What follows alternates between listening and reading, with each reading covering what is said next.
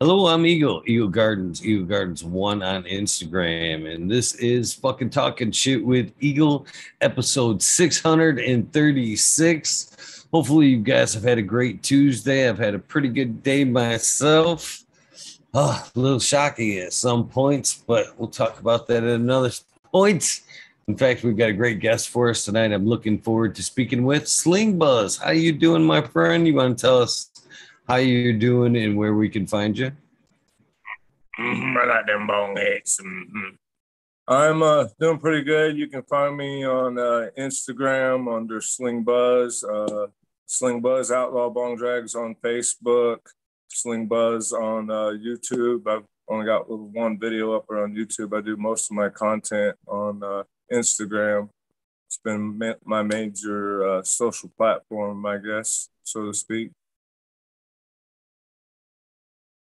I've been bong racing for about You know, it stinks. 2004. We can talk real quick about the social medias. I've been trying to spread my wings, or at least, uh, I'm a huge believer in at least uh, claiming your ground, basically. So whenever these social medias pop up, man, you should be quick to jump on and claim whatever name you're using at that point, so nobody else can snag it at that point. So I kind of been trying to jump on the TikTok train because it's quickly becoming one of the quick fucking social media platforms. I'm like 4 posts in maybe, and I've already got my first community strike Uh, because of cannabis. No pictures of cannabis. It just said fucking talking shit with Eagle. It was tonight, your post. That one oh I put wow. on Instagram with the "It's gonna be a good day." Uh, all I said was fucking talking shit with Eagle, weed nerd, and that was pretty much it. And they fucking pulled that shit and gave me a strike. I'm like, man, come on, we gotta have a backup case of the IG goes down for real. and and that's like Loose. with my content. I did TikTok for a while, and like I was getting strikes like because a lot of my content is smoking content, and as this TikTok does not is not very cannabis friendly.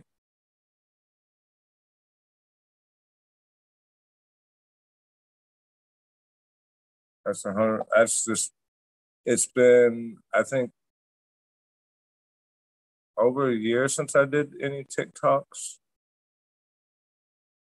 But I see everybody doing them now, and I see people doing them without the smoking and like doing more of educational videos. And they're doing, I think they're doing a little bit better that way because you can still use the platform. You just kind of got to work with your ways around to the bylaws and regulations that they put up.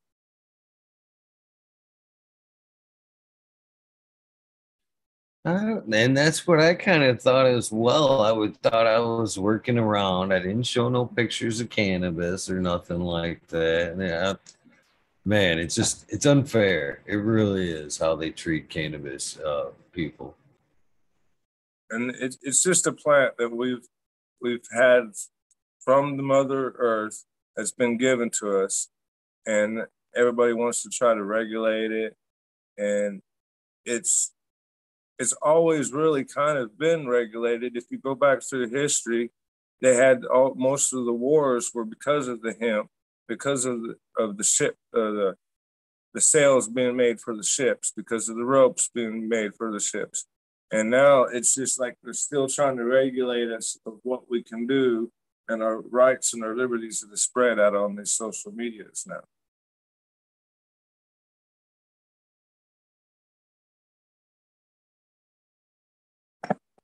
Speaking of that, I'm gonna medicate real quick.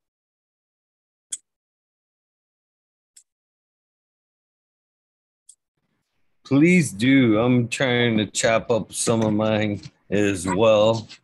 I've got some little nugs of a tester plant here that I grew as a little Maui soda pop. Oh, nice, Pretty nice. tasty. I have some apple fritter. What are you smoking on over there?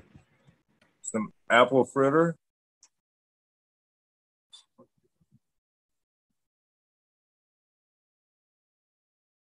That's pretty. Really pretty. Yeah, that stuff kind of hits me right behind the eyes, that apple fritter does. Well, I love it.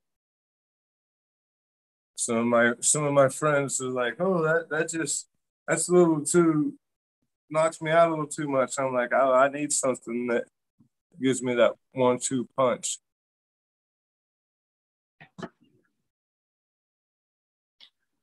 So smoking that out of a bong's got to be even a harder hitter. I mean, usually when I'm like consuming cannabis out of a bong, it's usually more of a heady buzz for me anyway. But when a strain like that, something that's already heavy behind the eyes anyway, it's got to hit with a little more oomph, I would think, huh? It does. We had a friendly, like some friendly bong racing here last week, and we was using the apple fritter to race with. And after we got done racing, everybody was like, "Ooh, that's kind of has me a little knockout after smoking a gram of that. It's nice and medicated."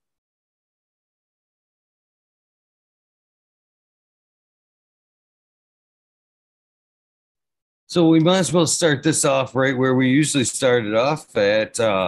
When and where did cannabis come into your life? If you don't mind sharing, when was the first time either you smoked or you seen the plant?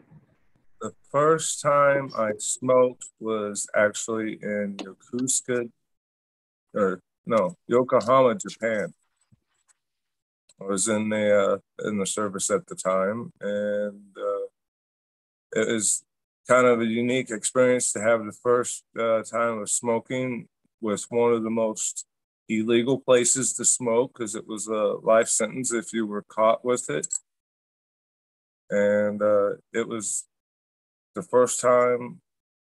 And after I got out of the service, it was more of a way for me to medicate other than the pills that they was trying to put me on, because I had a whole box full of medications that the VA was trying to put me on just to kind of cope with coming back to the real world and not dealing with all of the bullshit that I had to deal with. It's kind of hard for me to talk about my military experience, but cannabis has changed me from not needing that medication to where now I'm able to function and move around and do my daily life without, I think how the way to say it, without the problems that I had from back in the day. And since I guess I got out of the cannabis, or got out of the military, started smoking cannabis regularly. It was still kind of ragey back then. I got out of the military in '04, still living in rural Missouri. And I moved from there to Colorado in 2013 because it became illegal. And I became a medical patient, started growing cannabis out there, growing and trimming, getting my education, I guess, per se, in cannabis. Um, Now I'm assistant manager at a grow here in Oklahoma City. That's kind of my short run of how my life has moved throughout the cannabis world. Like, short and sweet.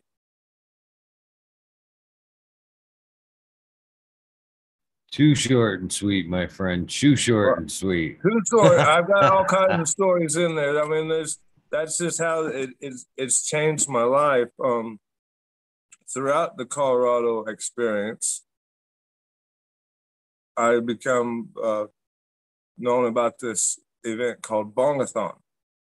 It's the longest running cannabis smoking competition in the United States. It's been running since 1974. It's a invitational only event where they smoke.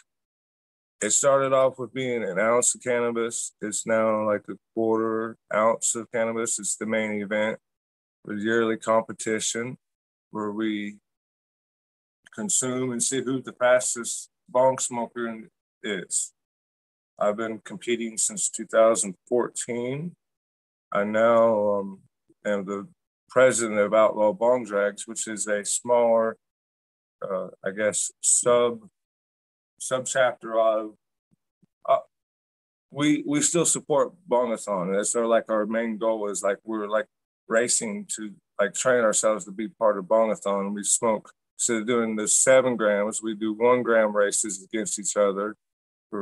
We do a heads up, see who the fastest is. Kind of like how you're racing cars, and that gives us training where we do list racing, where if you win the race, then you move on to the next race. And then if you win on that race, you keep moving on and on and on to see who the fastest is of the night. And it's been going, we've started this in 2018. It's now 2022. I have a chapter in Denver, Colorado. I have a Las Vegas chapter, and now have a chapter in Oklahoma City. We've been doing bong racing in other places. When we started the Outlaw Bong Drags, it was just a bunch of us, people that had been through the Bongathon, and some of us racers wanted to do more training during the year to get us better. And some of the glass that you could win at these competitions are made for like glass blowers like Berserker, Puke and Beagle, Dolby Glass. So that the prizes end up being worth about a $5,000 glass, $5,000 worth of glass.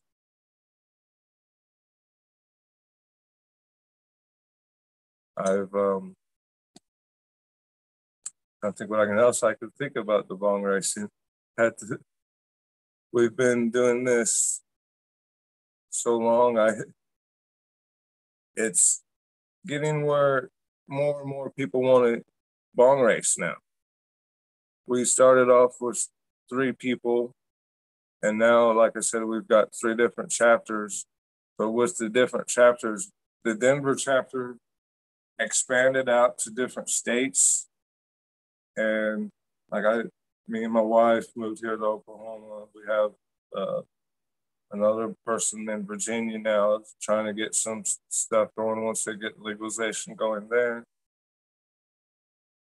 Any questions, Eagle? Well, I'm curious on if somebody were interested in getting started or think they could hang out with somebody like you guys, where would they look? Is there an application? I mean, how would somebody get accepted into a chapter? If you want to get a hold of Outlaw Bong Drags, you can contact me at Sling Buzz on Instagram. You can get a hold of us at outlawbongdrags@gmail.com. Also look up outlawbongdrags.official on Facebook. And there's also a Outlaw Bong Drags, I believe, on YouTube as well. You could contact either one of those people, and we can get you situated where you could find a chapter that's near you, or how we could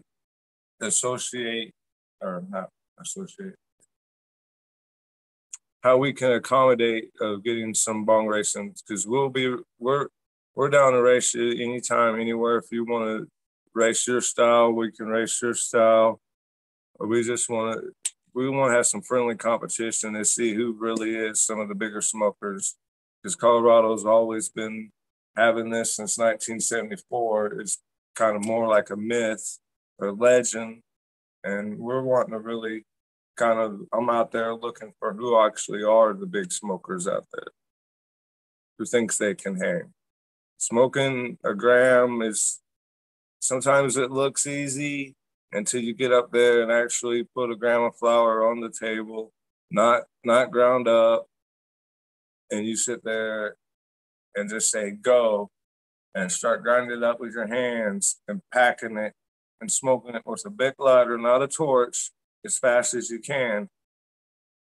And if you can do it in a minute and a half or under, you're doing pretty good.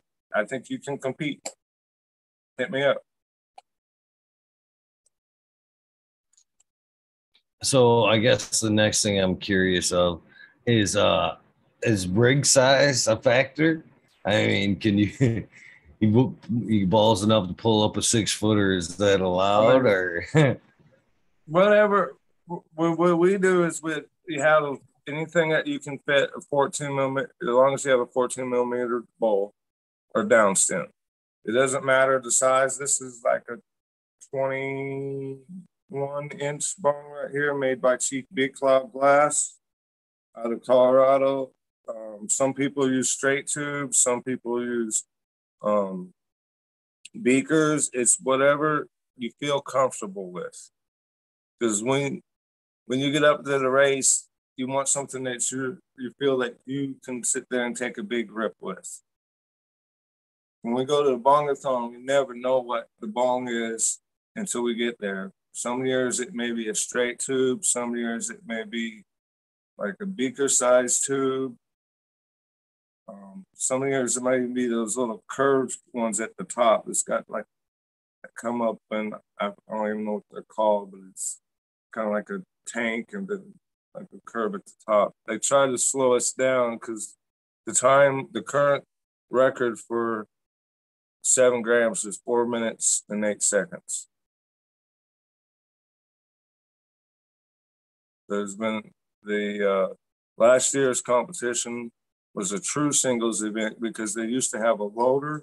Now they only have just the smoker who has to grind it up and load it all by himself. And last year's first place was 9 minutes and 18 seconds for 7 grams. what is the record time? That was the record for the singles. The record for the 7 grams is 4 minutes and 8 seconds. The unofficial record that I got disqualified for was 2 minutes and 45 seconds. But I got disqualified because I did not smoke at all. I had too much green in the bong. But And that's for a quarter? that was for a quarter. Holy shit. That's some chiefing, man. There's some people out there, including like myself, that have been, we just can just get there and smoke and smoke and smoke and smoke. Give me a second and I'll actually do a quick demo. Right on. So you say that you don't know what size rig or what kind of rig you got when you come there. Do you know what strain you'll be smoking that evening? No, the main event at Bongathon starts at noon.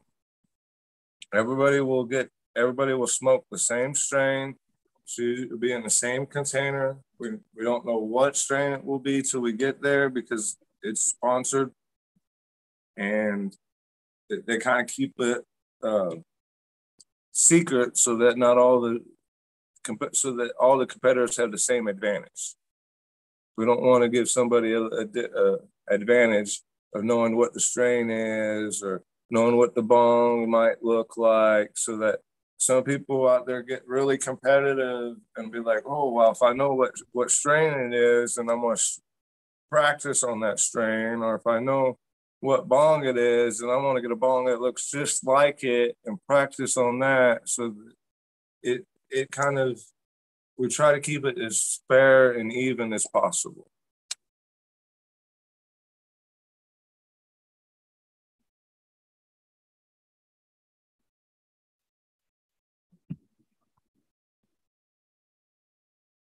So I guess what is your perfect or ideal kind of strain, what would you like seeing on sitting on the table if you had your choice?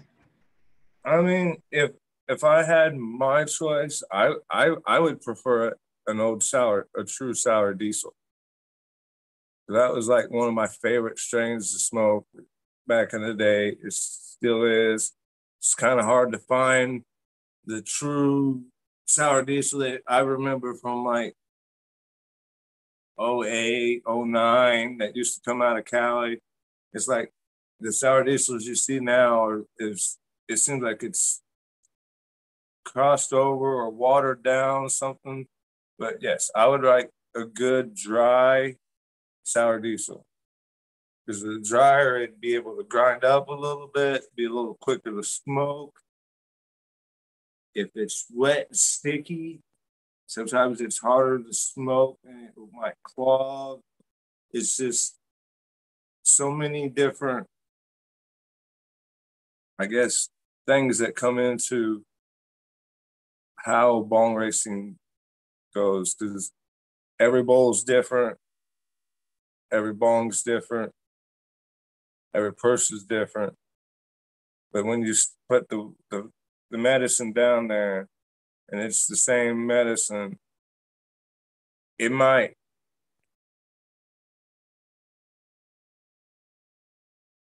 I'd say it's still going to get everybody the same medicated. People are just going to react to it differently.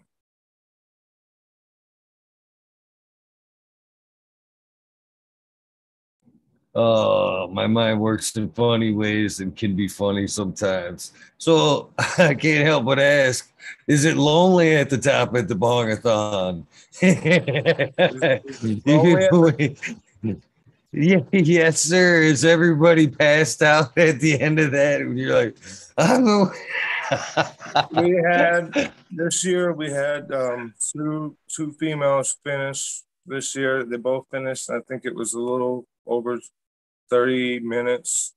Um, one of them got a little overheated right there at the end. She needed some water and stuff. We got her fresh air. She was good. But I haven't seen anyone pass out yet. No. I've seen people like tap out because when you're doing 7 grams, it's like when you get to that 4 to 5 gram mark, your brain gets like, why am I still smoking? And it's what people call we hit the wall where you don't want to smoke no more. And that's where a lot of people will just say, hey, I can't do it. I'm not going to compete. And it's just,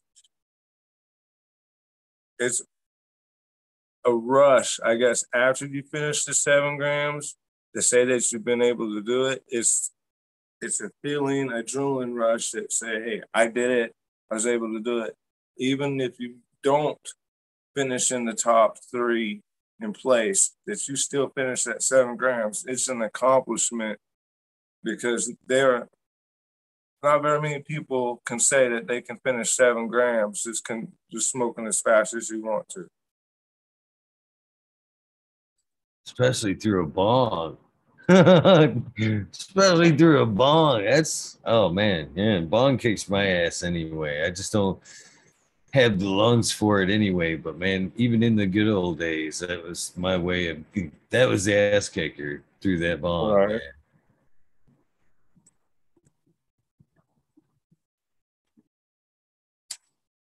Right.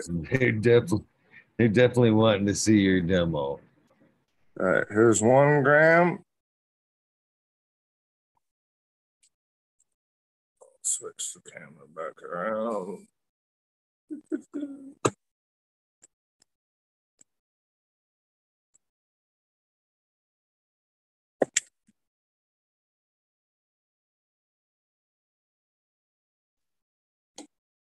Nice looking gram at that.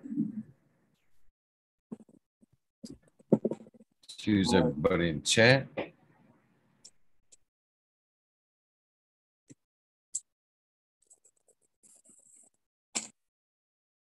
All right, Eagle. I'm gonna have you tell me when to go. And when you say go, I'm gonna start grinding it up, packing the bowl, and smoking as fast as I can. All right. Let me get my timer ready. Yeah, that's what makes it even more impressive to me is the fact that the grind ups in that time as well. Yes. All right, I'm ready. Here you go. Ready, set, go.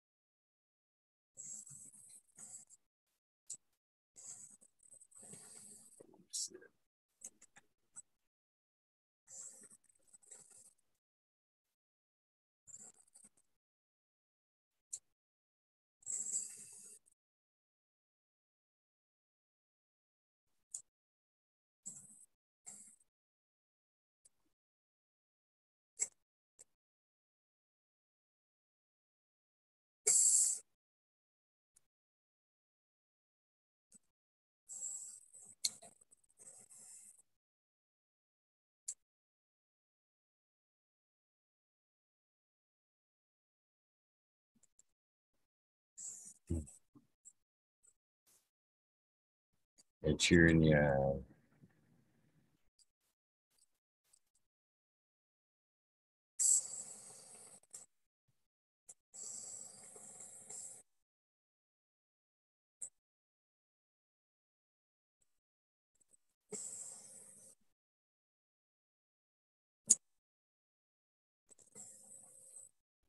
Got it all too.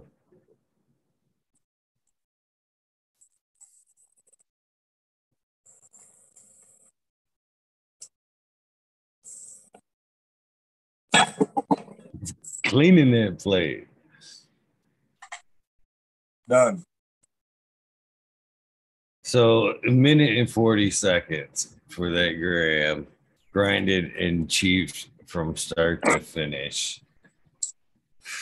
That's, man, they gave me a little bit of the sweats.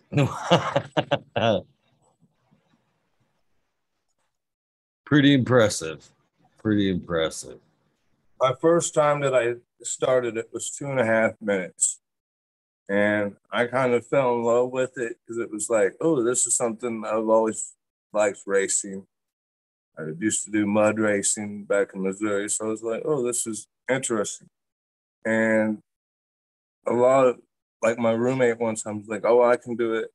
And he got to like half a gram in 2.5 minutes because he didn't realize that you had to break it up yourself because a lot of that was the technique is the way you grind it. It's different flours or different consistencies in the moisture will break up and grind different.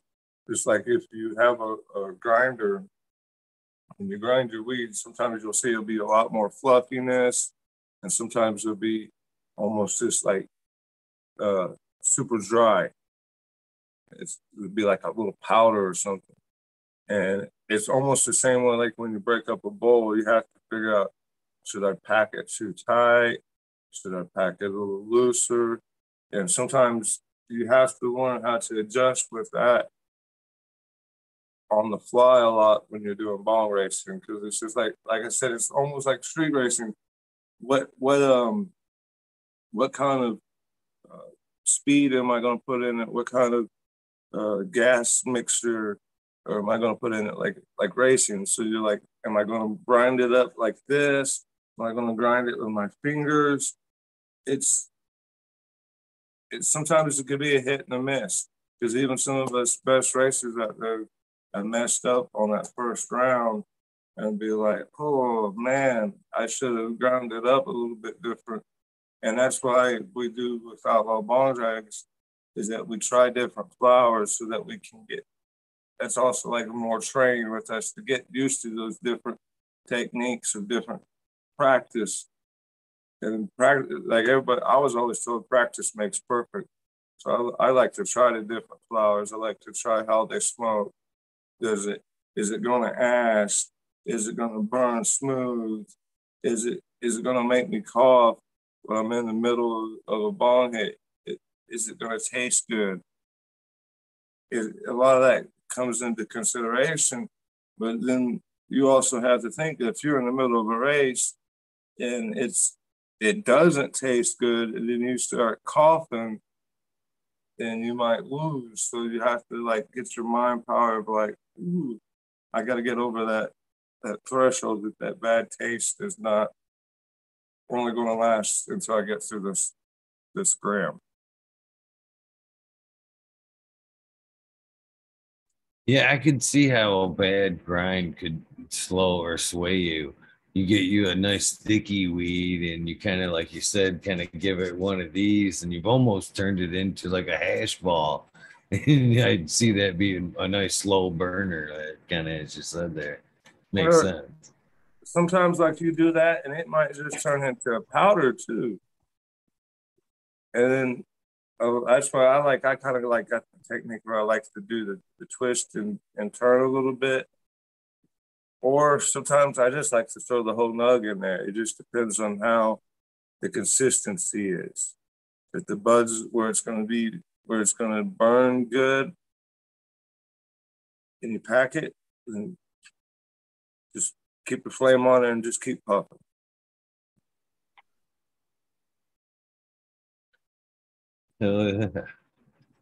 So is another tip I think I've seen there is it better to add a little bit at a time, or is it better to add a nice pack at that first beginning and try to just kind of chief on that bitch? It's You don't want to pack it too tight, because if you pack it too tight, it's like sitting in like I guess like what I call the old those remember those old metal bowls that you couldn't hardly put get anything in there, and after a while it just be clogged, and you're sitting there trying to roast it and trying to roast it, and all it does is just smolder pretty much. If you pack it too tight, that's the same concept. So you have to just get it. I guess I like to put it in a little kind of light air, not really too packed, but enough where you can get air around it so that you can get a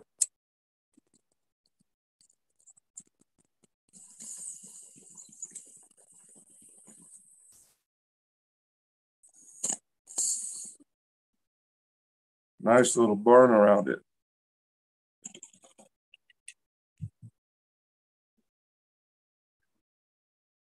Yeah, it's some good hits there for sure. So did to kind of get back to where we were a little bit, did the bongathon come in after the military there, or was that something that you picked up before it came back to?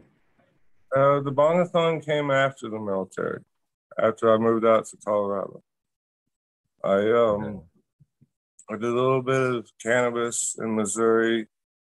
Like I said, kind of just where I could find it. I went to a music festival called the Swag Stock. That was probably the only time I could actually find Kind Bud in Missouri. Still underground at the time, and I guess Bongathon really it was just being, I guess, at the right place at the right time at a social club that I was at in Colorado. That I walked in there and they had the bong racing on, and that's how I fell in love with the Bongathon. But it was definitely after the military. Before the military, I was pretty much biblical, raised by a biblical family. And once I joined the Navy, I kind of realized a lot of that was BS. It's kind of probably the reason why I joined the Navy, because beforehand I was starting to realize it was BS. And to me, anyway, to other people might be different, but to me, it was just my family just was very against cannabis, and were telling all this other stuff against alcohol and going to church, but then we'd be drinking after church and everything else, but still would be against cannabis. And then I started doing cannabis, and now my mom's doing cannabis now to help with her medical issues. I still can't get my other relatives really to enjoy it, but I think it's been a very big beneficial to me, not just because of the bong racing. I think it's been beneficial to me because I have a stable job of it. I'm able to function. I'm able to learn how a plant grows. It's given me so much knowledge that I'm able to take and spread to other people with. When people ask me like questions like why am I having nitrogen issues, or why am I having problems because I switched a different soil or different nutrients, because a lot of people don't understand when you start switching problems when you're growing with things, you got to make one change at a time and keep track of those changes. Because once you start making multiple changes, it's like I call it the domino effect. And a lot of people, I think that's what a lot of growers don't understand, is that you have to let that one domino completely fall over. You make those changes before you start realizing that, before you start knocking those others over.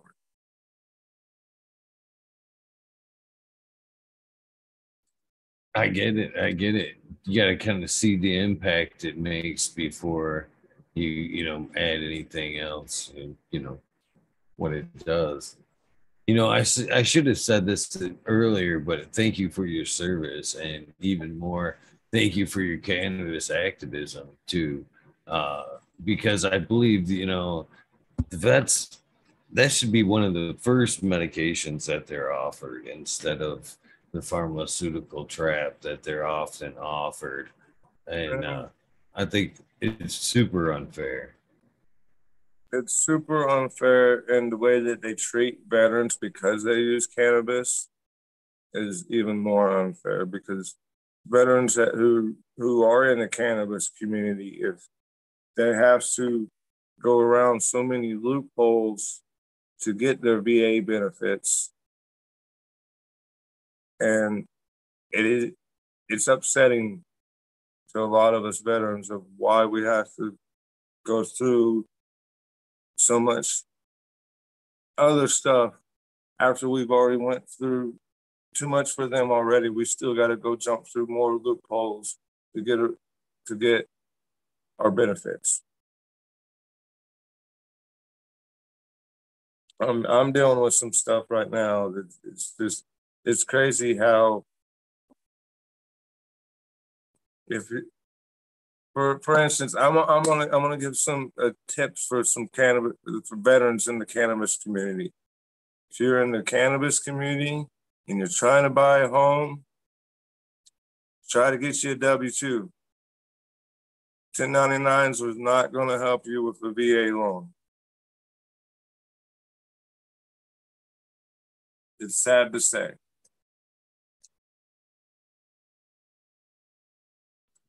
I gotta check. Now, what about well, probably not if 1099's not working for you, then the W-9 probably wasn't working either. That's a cash claim, right? I mean, even with the W-2, which I have, you still have a few loopholes you still have to go through, but it's a lot better chance for you to get your home loans through that. So it's like, because it's still not federally legal, the VA is not as willing to help you with your veteran help home loan. It's more still up to your lender, but you still have to be I guess we all have to be very careful what we still have to be careful with what we say if we still want to get our VA benefits and still be cannabis activists at the same time.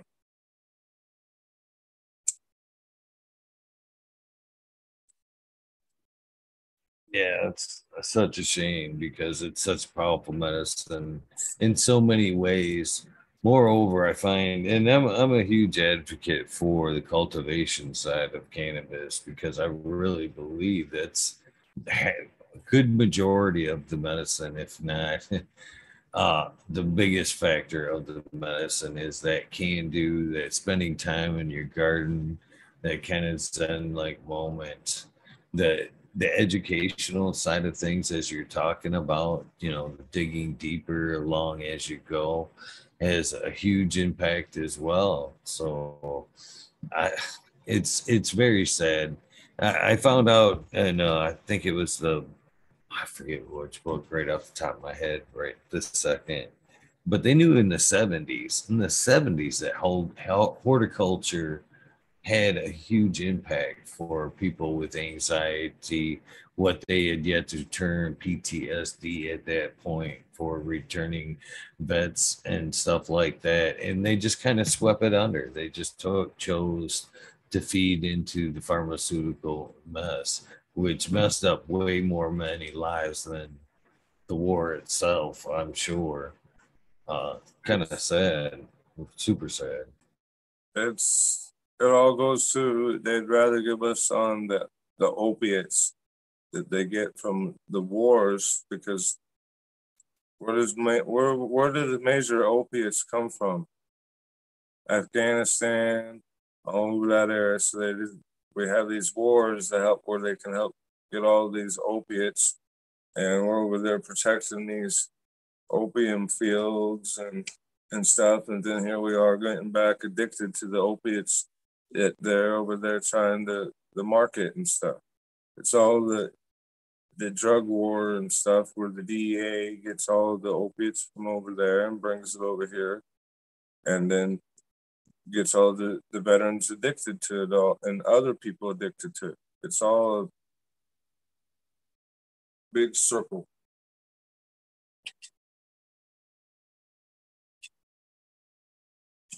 And I believe that's like when you said it started in the 70s when they could have used this on cannabis. I believe they used those other drugs, and it's not always opiates. It's like the lithiums and all the other not the tramadols and all the other non-narcotics that they were giving us that also messed. I guess they kind of numbed our minds. It's like they were trying to numb us with pills instead of numbing us naturally.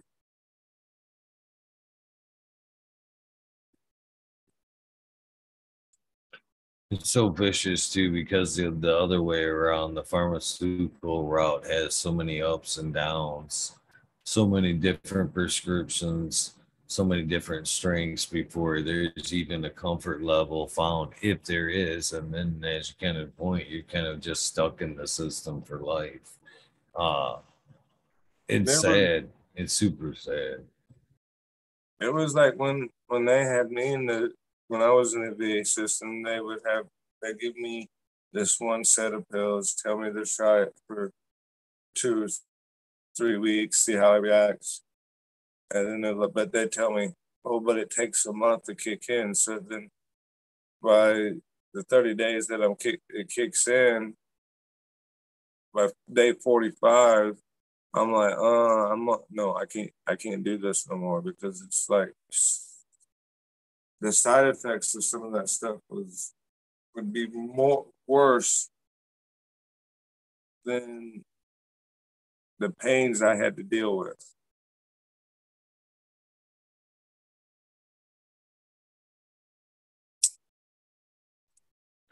So are they starting to become a little bit more lenient as there's more leeway being made with both medical and recreational cannabis? Are they starting to come through and at least loosen up a little bit with their approach towards prescribing cannabis, or at least turning their heads to existing rules?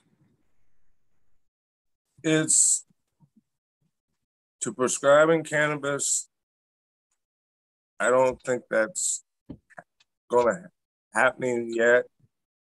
They're waiting more to wait till it becomes federally legal. There's some states I think are trying to work on getting the VA doctors to prescribe it to them because of the states that are medically. I use a different doctor to get my medical prescriptions for my cannabis. But when I go to the VA, especially like when I was in Colorado, they knew I was a cannabis medical patient. Not once did they offer me any narcotic, anything other stronger than a Tylenol or anything else. So that even when I was in pain, had to have like stitches in my eye, it was a Tylenol, because they knew that I was on cannabis. They didn't want to use any kind of other pain medication.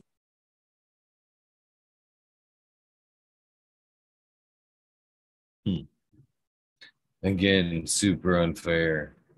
Sometimes It, I, you do require something a little bit stronger, but Sometimes you do, but it's to the point where they have so many of the veterans.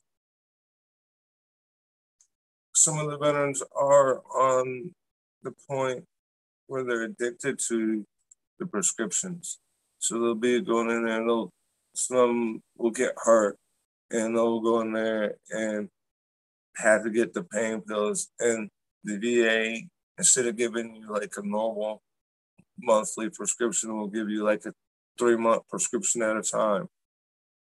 It was weird. Instead of getting like a normal, I go to the doctor, like I get hurt or something, they give me 10 or 15, pills. Like if I go to a normal doctor, if I go to the VA doctor, they would give me 30 to 45 of the pain pills if I was getting hurt. It was outrageous there for a while. It was just like it was a pain. It was just like they was trying to give you pain pills and trying to give you pain pills. And I was just like, stop. I don't need that many. And there was a problem. And I think it's why we got to the 26 a day. It's not only is it the medicines that they're giving us, I think it is some of the medicines that the VA give us, because we don't always have hope to give us something, because it's the pain pills, it's these other pills. It's like when we're going to the military, it's like, ooh, here, take this pill, here, take this shot, here, take this pill, here, take this shot. We get accustomed to it. So when we get out of the military, it's like, here, take this pill, here, take this pill, here, take this pill.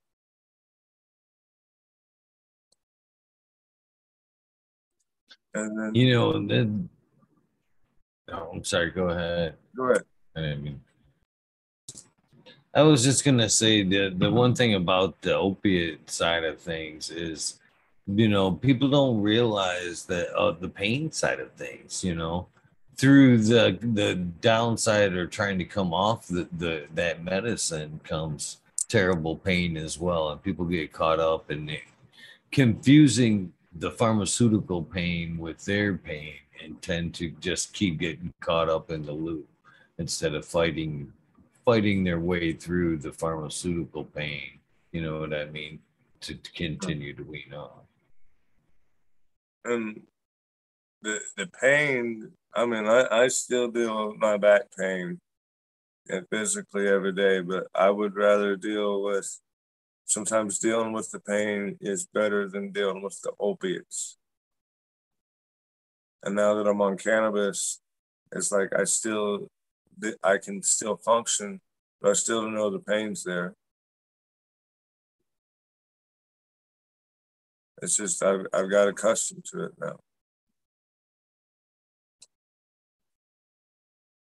I really agree myself. I use it for pain as well, from same back injury. Uh, Fell off a ladder, 10-foot ladder A-frame, and end up kind of tacoing over it backwards. You know what I mean? And never kind of recovered from that as well. But I agree. It's more of a better pain reliever because you can kind of control it a little bit. Do you try edibles at all? Do you find they help with the pain or the anxiety at all? The edibles help when I get around the 100 milligrams to the 150 milligram range. If I get around the lower doses, it's more of a,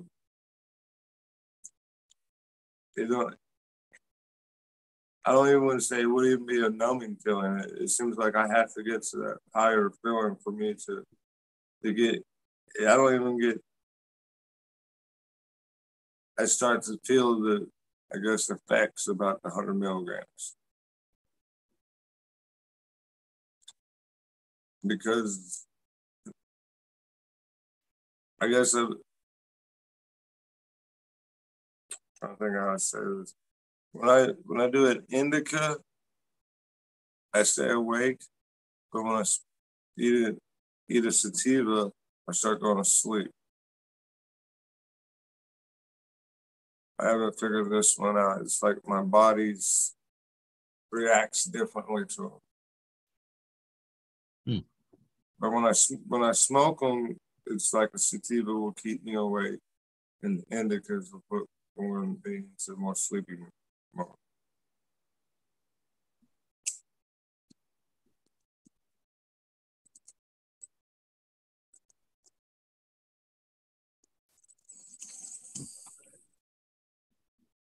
So what about how do dads affect you?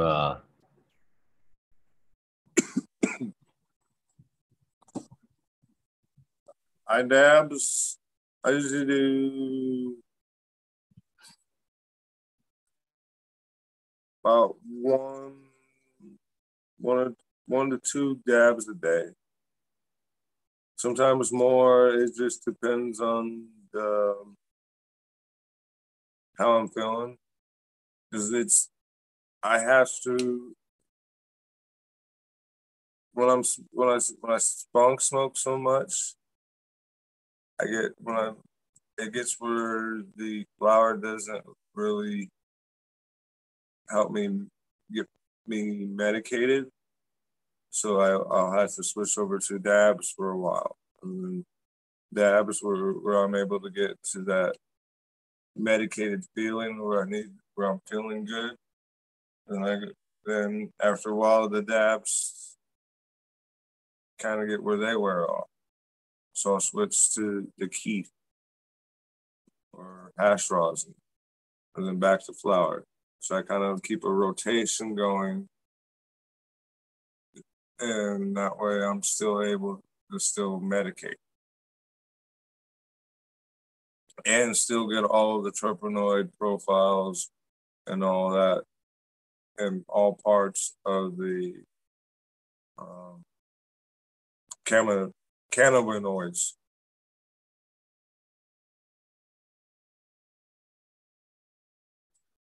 Which are some of your favorite terp profiles?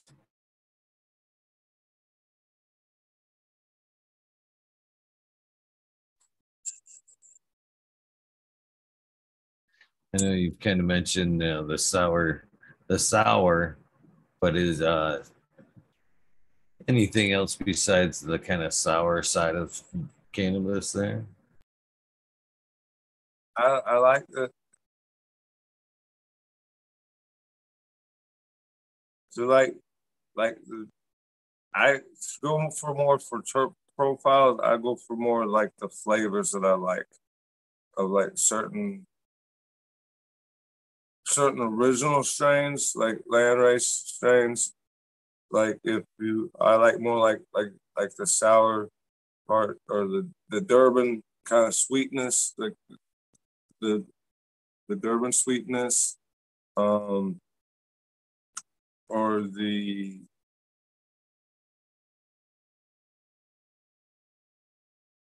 I got a little stone there for a second.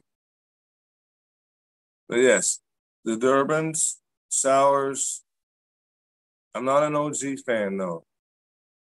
I have to come up with that. It's just not. It's got like a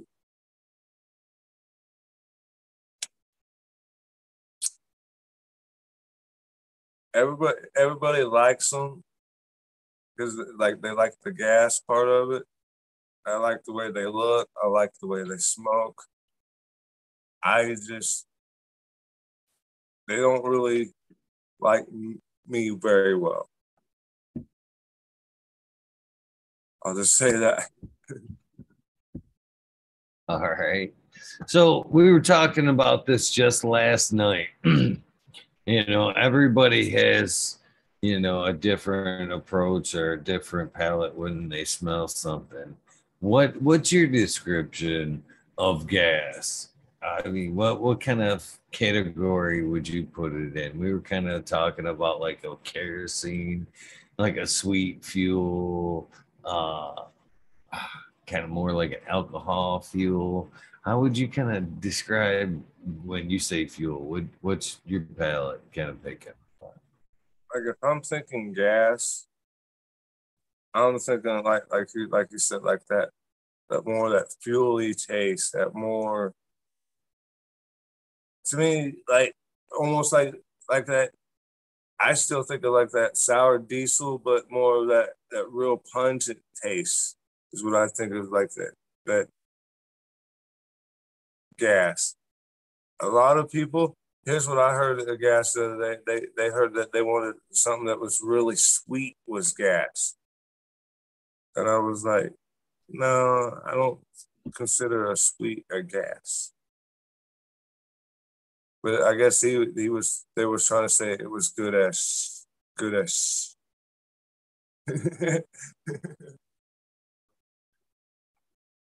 It could be. It could be. Everybody has their own description. You have to respect that for sure.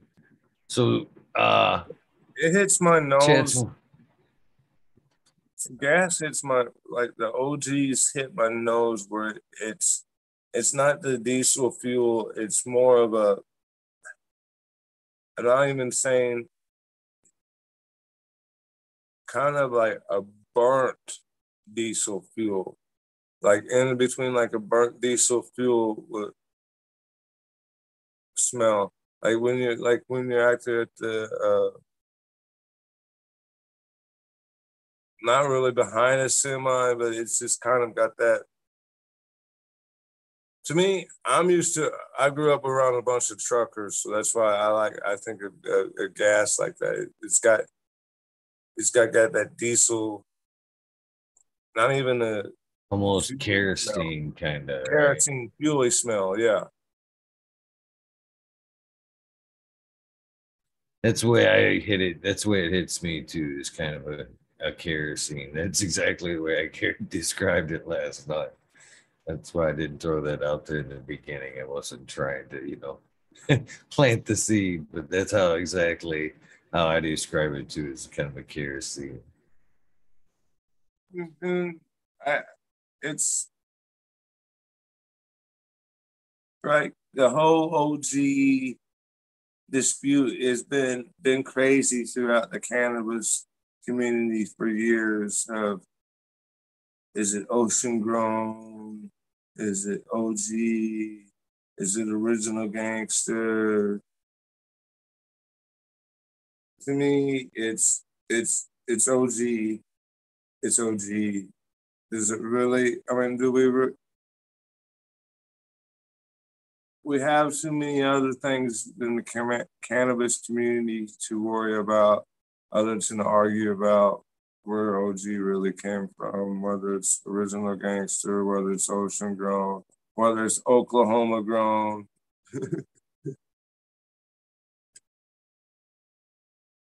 That's funny. Yeah, I agree. It's fun. It's somewhat entertaining to listen to at some points. Do I think it really matters? Nah, I'm right there with you. I mean, I think my first strains that I really smoked was like a White Widow and G13 and White Rhino. And then I started getting the sour diesel there for a while. And then Durban.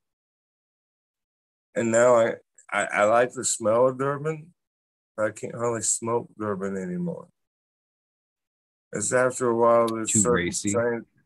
I still like the way they smell, but it's just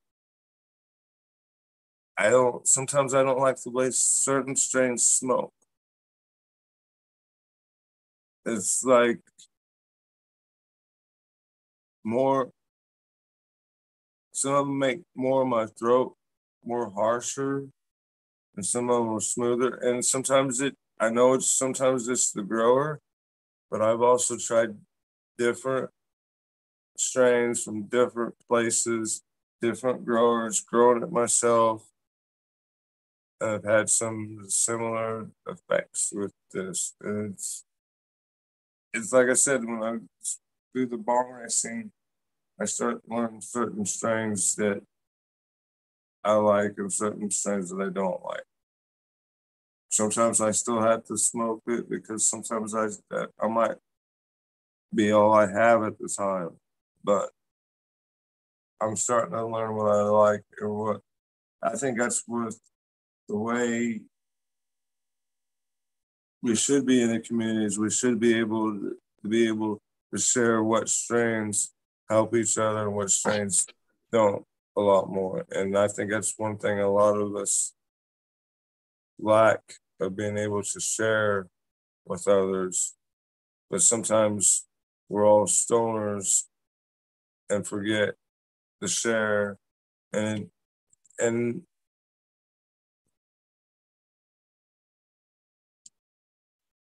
we miss out on a lot of things that way.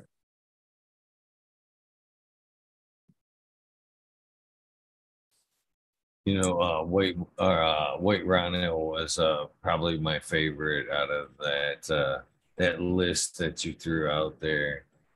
Still one of my favorites. If I can get my hands on it, I'll definitely grab some whenever I see it. Chat was quick to jump on your OG references there. They added to your list Oregon grown, old grandma, in Olive Garden, and OG popped. Outstanding grass as well. Bunch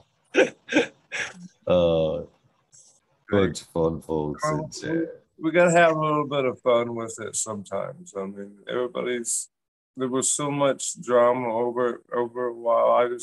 I had to make some jokes with it. I like the outstanding grass one. That was pretty good.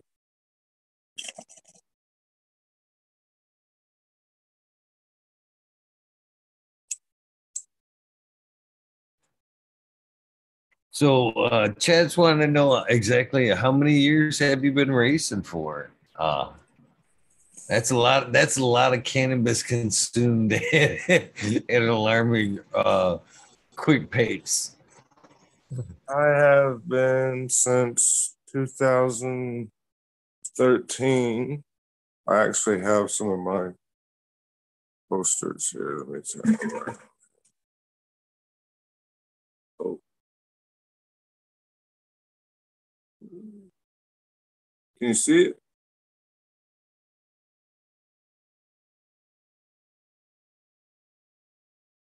Sure can. These That's are awesome. these are the official trays from the last couple of years I've competed. I'm missing 1 year. This was last year's. This was in 2020. Excuse me. This was in 2021. This was in 2019. I got married at the Bongathon this year in 2019. And then 2018, and I think that top one is 2017. Oh, yeah. Yeah. So on top of smoking cannabis very quickly, I also hear that you trim cannabis very quickly too. Uh, what do you say to that? I've been known to trim a couple pounds in a day. That's pretty fucking good. I was there last time that I checked. I was trimmed. I was averaging over 2 pounds a day. And that's by hand trimming. Holy shit! But Yeah, I have now that I've been growing, I haven't really been trimming much anymore. Now I'm basically in the grow, so now they call me the defan veteran. So that's another thing I'm good at is I defan really fast too. So that's that's Oh, I didn't mean to cut you off there. I was it's just gonna say, to the point that you were talking about importance of trying to get a W two, if you work in or have cannabis related work. I can't help but think what more of a better industry for a vet or a returning vet, as far as rehabilitation, I guess, coming back there's around, uh, there's a, healing. there's a lot of veterans in the industry, and a lot of like I'm some of them some of them actually create their own businesses. Some of them are actually doing really well when they come out of the military. Some some veterans, sometimes we hit bottom when we come out and have to build ourselves back up. And when you start building yourself back up, sometimes you have to make sure you do the right decisions. And working 1099, like it's being a trimmer and trimming all that, being a 1099 contractor, making my own jobs and everything, making the money. That was like the getting into the industry. That was fine for me. As I'm moving on in the industry, realizing that hey, I need to have something more stable. Move on. I'm ready to. Or if I don't have a house, I'm ready to get a house. Move up. Try to get it like a grower job. Move into the maybe get a job at a dispensary as a as a manager or do something more as a W-2 employee is what I'm suggesting for veterans.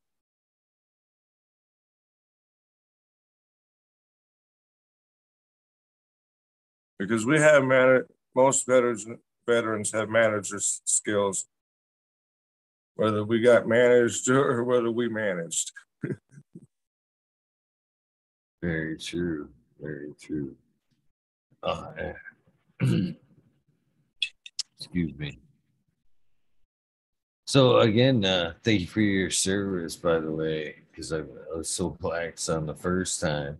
So when you first started cultivating, was it for on a personal level, or did you start cultivating on somebody else's time?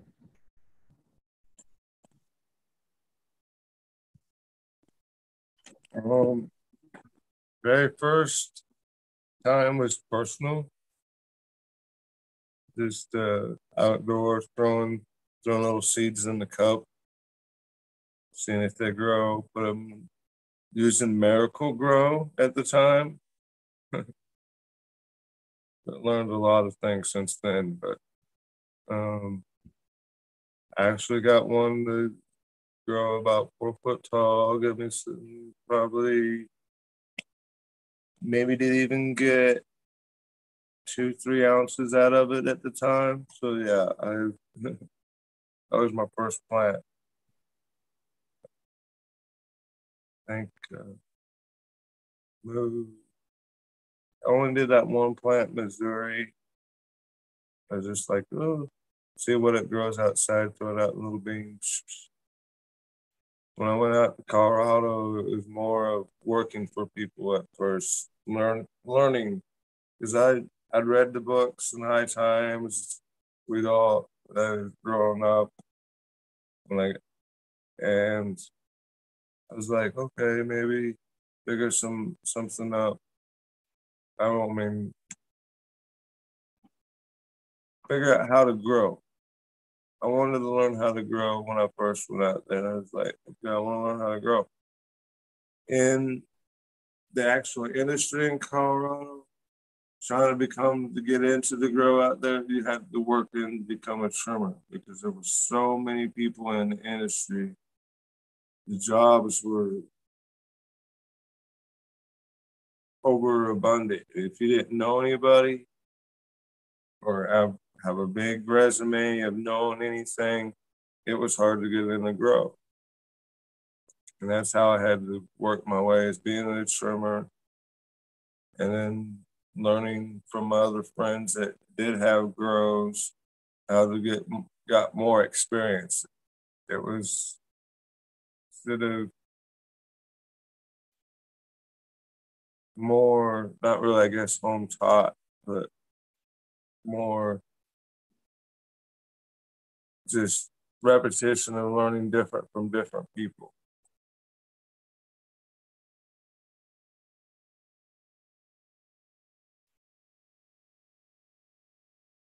Yeah. Oh, I dig that shirt, man. By the way, I was just admiring the clown there. I'm a, Awesome. I'm a fan. Cool shirt. It's a skull with the smoke coming out the mouth.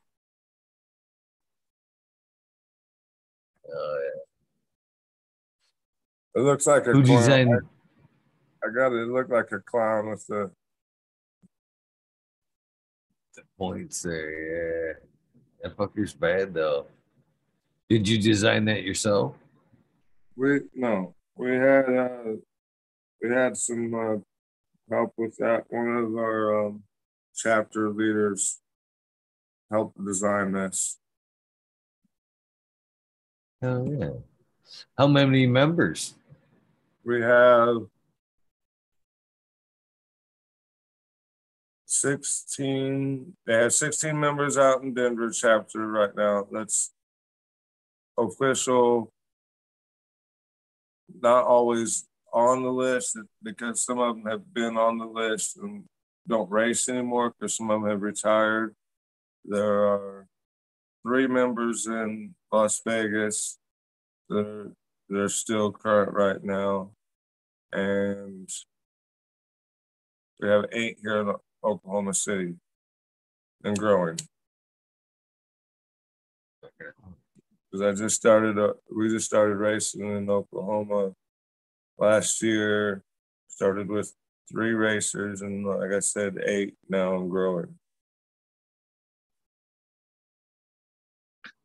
That's pretty awesome. I seems like Oklahoma would be a quick filling chapter.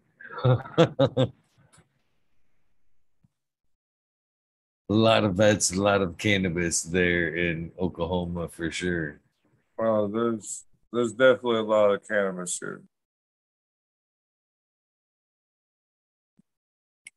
Yes, sir.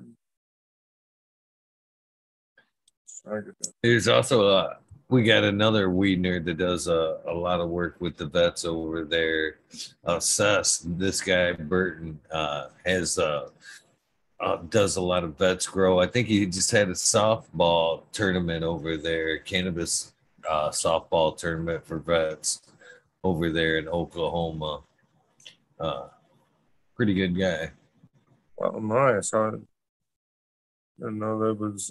I have to get in touch with him. I like softball. I haven't played softball in a while. Yeah, he tried like hell to get a vets cup off last year. A Vets Grow Cup last year, and for one reason or another, had troubles getting it up. But hopefully, he gets one going this year. But he does Uh, a lot of things geared just towards vets. a lot of things have problems getting off around everywhere, I think, because of the world events going on. And now gas prices going up, but everything else. It seemed I know I was giggling about the gas prices because around me, it's still it's just made that jump over the mark that I'm hitting at there, but it stayed at 419, 419.9 at a lot of my gas stations around me. And every time I'd go in to get gas, I'd be like, come on, can't you guys just entertain us fucking stoners and just go? I mean, we're talking about a tenth of a penny. Just make it fucking 420 already instead of 419. Just give us the giggle, the fucking picture. You know what I mean? Give us that 420, fuckers. they want it. It's like I believe I was out in Colorado. They took down the 419 interstate signs and put 419.9 on all of them because everybody kept stealing all the 420 signs.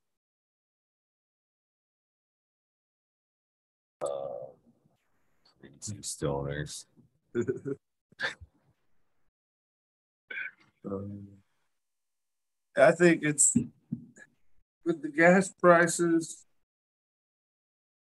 I've actually still seen under $4 a gallon in some places. It's like where you go, where it's, or do you want to pay that little less for that 10% of ethanol? Because a lot of places I've seen around here is all just being in Oklahoma. It's all regular gas, gas, gas, gas. No ethanol, no ethanol, no ethanol. And those are getting like 4.30, 4.65, close to $5. But the still ethanol stuff is still staying closer to 4 and below.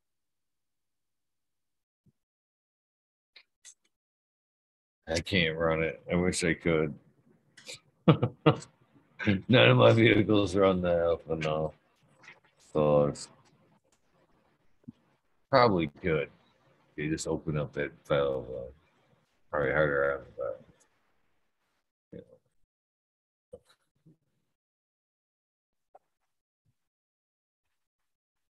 know, need to roll one up myself, man.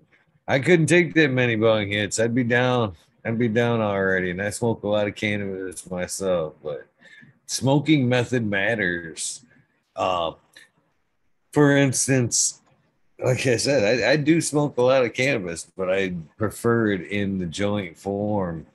But I've noticed at one point I've made just like it was like a steamroller type bottle to where I just drilled a hole in a small bottle and you put the joint in there and just smoking it in that method would increase the high of it. And I think there's something to be said about the cooling the cooling of the smoke before it actually gets into your lung really changes the effect of it as well. It makes it a little bit more heavier, I think, as well.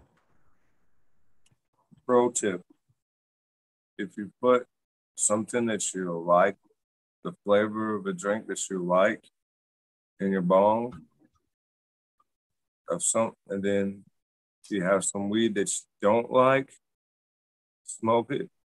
You might like that weed. Never thought about that. Never even considered it. Because It is good it's too. kind of like a masking for if you have bad flavored weed, you can use like something flavorful in the bong that you like to mask the bad weed. I've actually learned that from doing different flavors and putting different things in the bong through my videos, and actually sometimes I'll smoke through it and then actually drink it. But I've actually figured out that the weed actually tastes better sometimes when I'm putting those different flavors in there. Like the blue Gatorade was one of my favorites. Orange juice is like another one if you get it when it's still cold. It gives you a nice kind of a refreshing taste to the weed. That's an off the wall one. It's crazy, but it's good. I've never again even thought about it, but it kind of makes sense. With that being said, do you I is there any kind of rule about what you can have in your bong like that at the bongathon? At the Uh bong, I at, mean, at, yeah. at the bongathon, you can only have water. But like when we're Okay. doing outlaw bong drags, you can put anything you want to in it. And So like if you're just racing with like how we're racing each other, then we can, as long as you bring a bong that has a 14 millimeter down stem, then it's good because we have the two trays, same trays, and then two bowls that are the same. And just race against each other. right on. See who wins. That's how I say out there. If people want to learn how to race and get into racing, get two bowls that are the same. Grab a friend, race each other, see who wins. Have some fun. It's just like how everybody used to have beer pong back in the day. Have some fun with your friends while you're out there and just race each other, see who wins. I just kind of curious, man, because I see hash is where it's at in chat. Is there a hash rounds? Is there a hash rounds where There, instead of flour, you there guys is are a ripping on hash? there is a like what they call the marathon where you can do it's either a quarter gram of hash or every 5 minutes or a gram of flour every 5 minutes.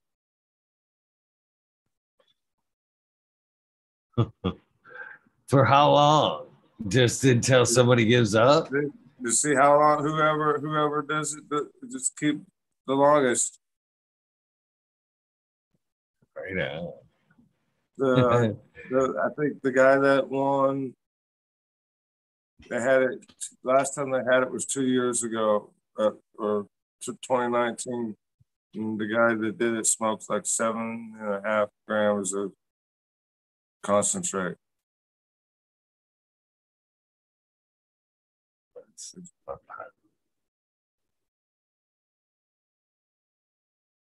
It was crazy, back to back.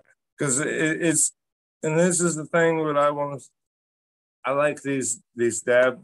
Everybody talks about hashes where it's at these dab competitions.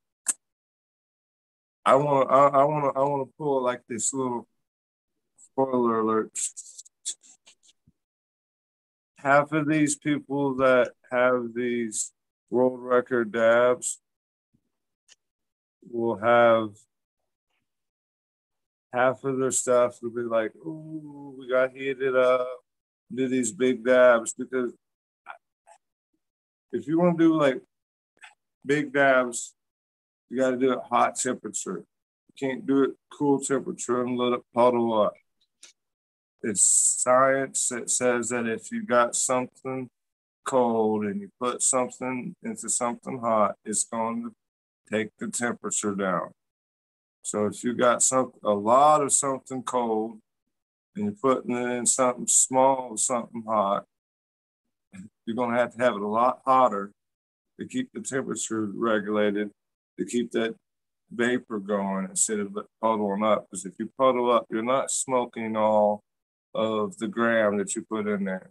You're puddling it. And then you got to use your Q-tip and soak half of it up. That's not smoking at all. That's all I want to say about that.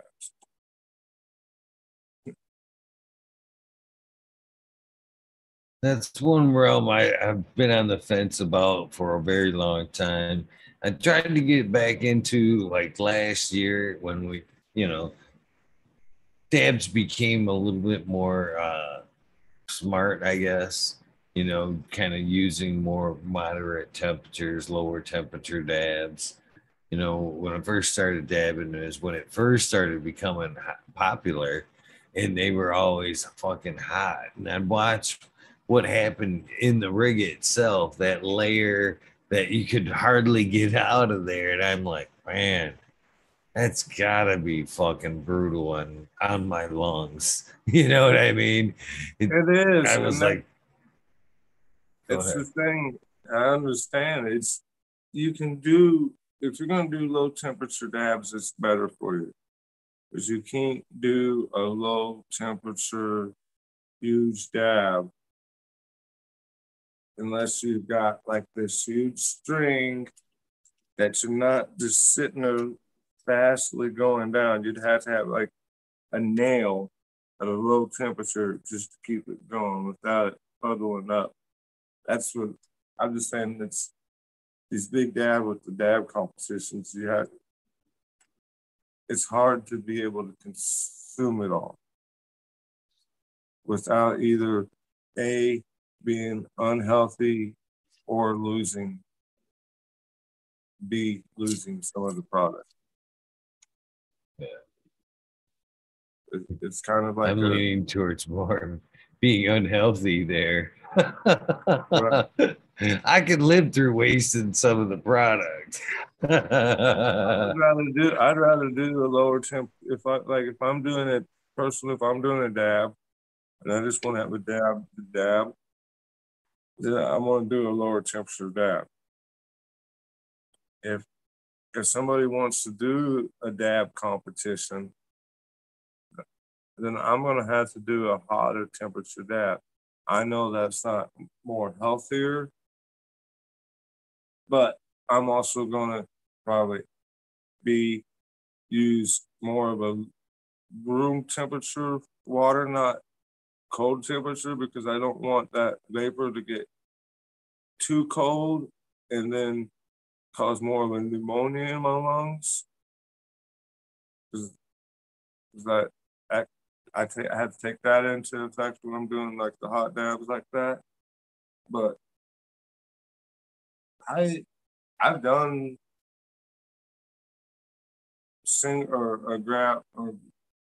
gram dabs without doing no cost. I've done 2.5 gram dabs at a time. I don't like doing those dab competitions like that because those hotter dabs hurt my throat and it just burns it to me. I like the cooler dabs and not big dabs. Unless I got one that's going to get me just to the right, probably maybe 0.2, 0.3 at the most at a time. And that's all I really need to medicate.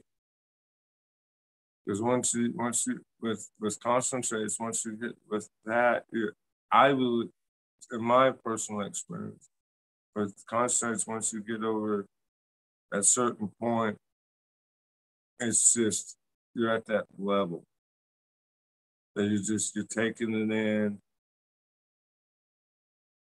And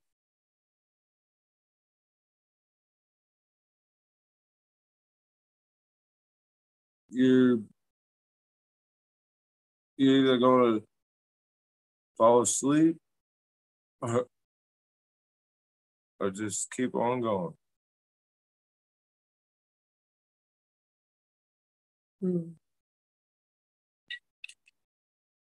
Dabs are strange for me, man. I actually need to smoke flower to kind of counterbalance that fucking high, man. I get a little bit too in my head after too many dabs. I need that flower to bring me back to center. All right. And that's with me. I think the dab was like I just took the dab. I was doing good smoking flower a while ago. Now I took the dab, and now I'm like, ooh. So I had to smoke. The centerness to me after a while it's just like a rolling high.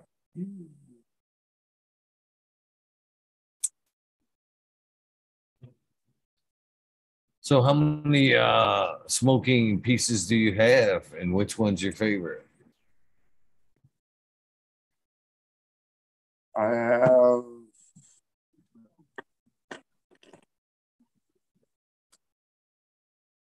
I think we have 18 between me and the wife.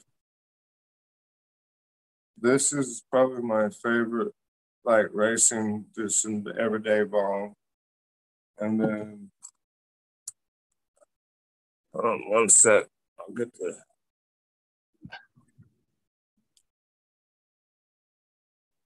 So do you and the missus race against each other? Well, That's some good couple fun right there. she beats me sometimes. This is last year's relay ball.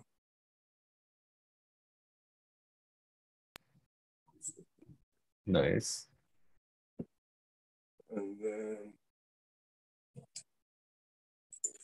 dirty, but this was last year's actually 7 gram competition ball. Right. That looks like a smooth hitter right there.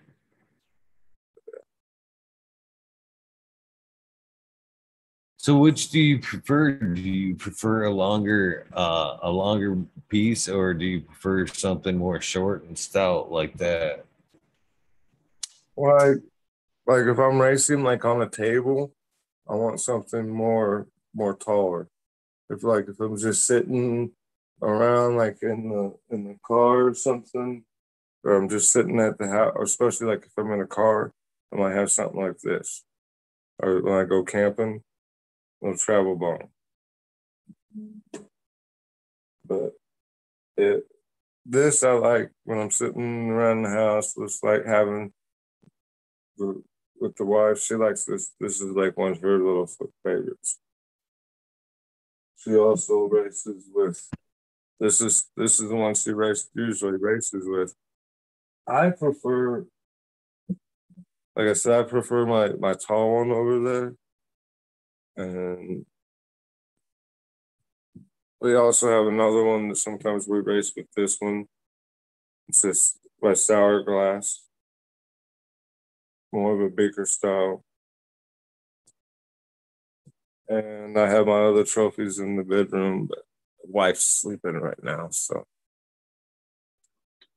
So I guess when you guys do have events, who supplies the flour? I mean, does because I'm sure that's quite a bit of flour that comes to a race. Is it bring your own, or how does that work when it comes to kind of competition?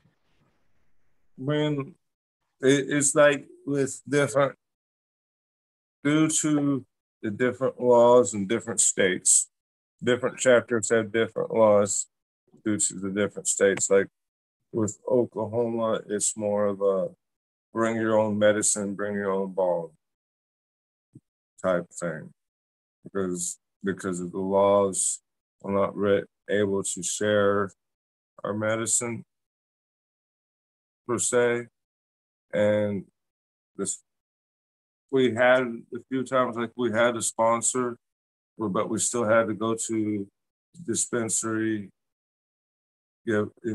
purchase our medicine for like $1 because it was sponsored. We still had to purchase it, and then we were able to race with it. Out in Colorado, due to their laws, it is like we'll, the racers will bring in whoever calls whoever out will supply the grant for both races. So that way, if I'm racing against you out in Colorado and I call you out, then I want to supply both grams so that way, because you're able to share or you're able to share out there. Plus, it's recreation. And then at the Bongathon, it's sponsored.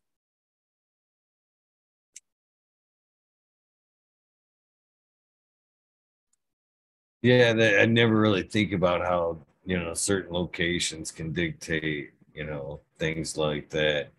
It'd be fair and then bring your own events there if everybody, had to bring that quarter just to even things out, kind of treat it like a potluck salad almost. Everybody take that quarter, dump it into a fucking pot, and fucking shink, shink, Right. shink, shink, shink, shink. Here you go. Now here's your And quarter then back, but it's mixed. just, you just have to do things. We still had to make, when we do things, publicly, we still have to do things by the book sometimes. And sometimes it's not always how we want to do, but you still got to do it. I agree. I'm used to being out in Colorado where I'm able to share, and it's like here I'm like, ugh. I was like, I had to rewrite my whole bylaws of how it's so I could, start getting more racers to come in and stuff without getting too much other problems. So I guess how long have you been in Oklahoma and what was the draw? I've been in Oklahoma for a little over a year now. The draw was Super Living, and the cannabis community was starting to thrive. And I'm out here spending half as much on rent as I was out in Colorado for a bigger apartment. That's awesome.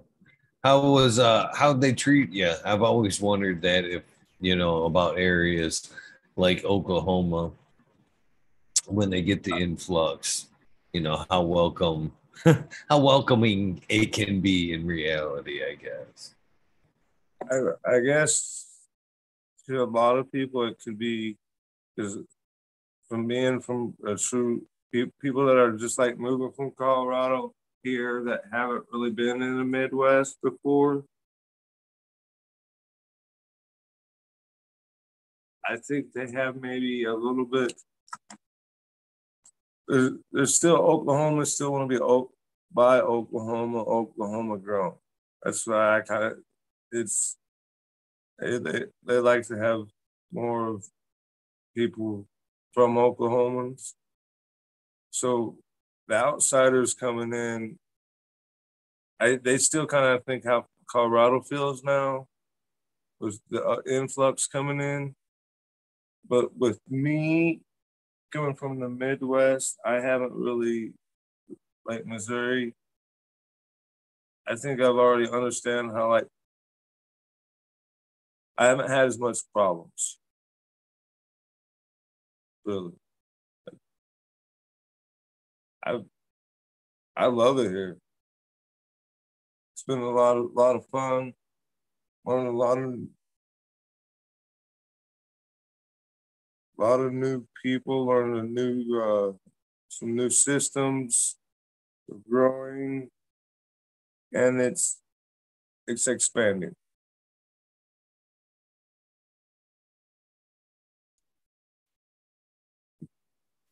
Right on, right on.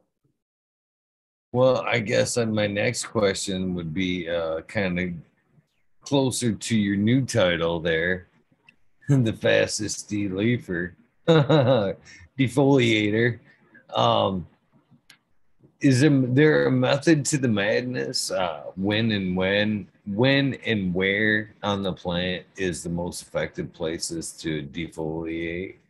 Or what's your thoughts on that? Like,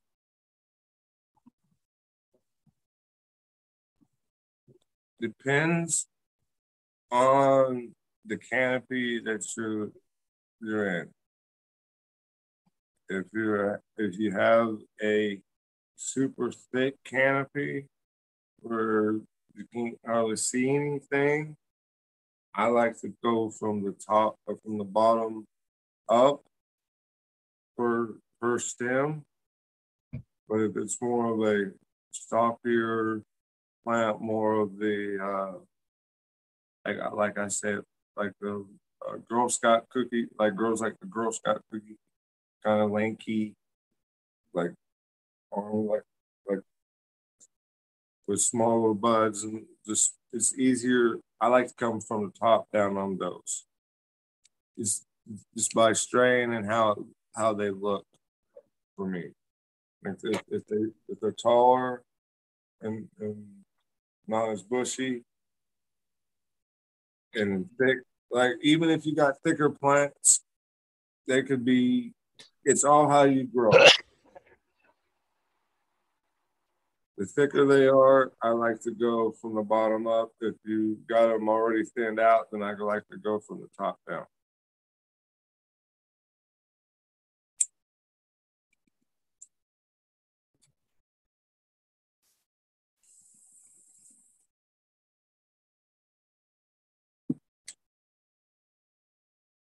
Some people like to go through the middle inward, but if you got like multiple layers, like 1, 2, 3, and 4,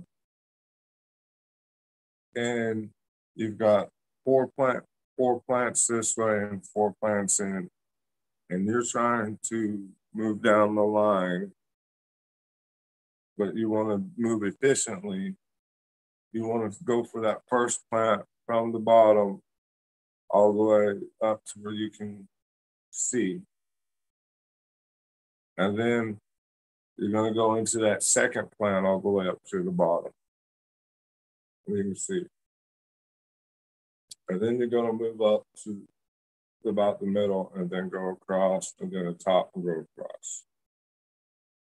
The reason why I say you move like that is to stagger up like with a ladder is that way the plants might be intertwined.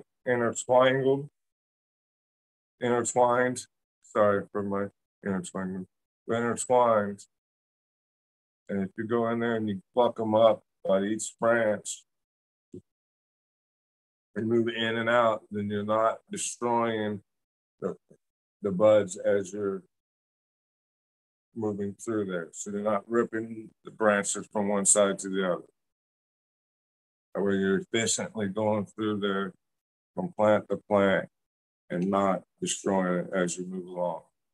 Then you move around to the next plant, same way.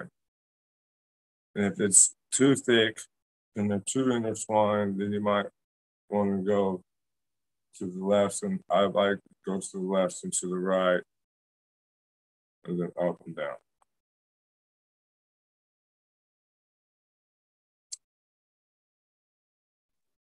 Um, what about the best times to defoliate? When are you guys defoliating over there? Is it earlier on? Are you guys waiting for a little bit later in flower? I prefer somewhere around your 21 plus day mark. So you want somewhere between your third week and your fourth week. After that, I I I don't really defoliate until it's time to harvest.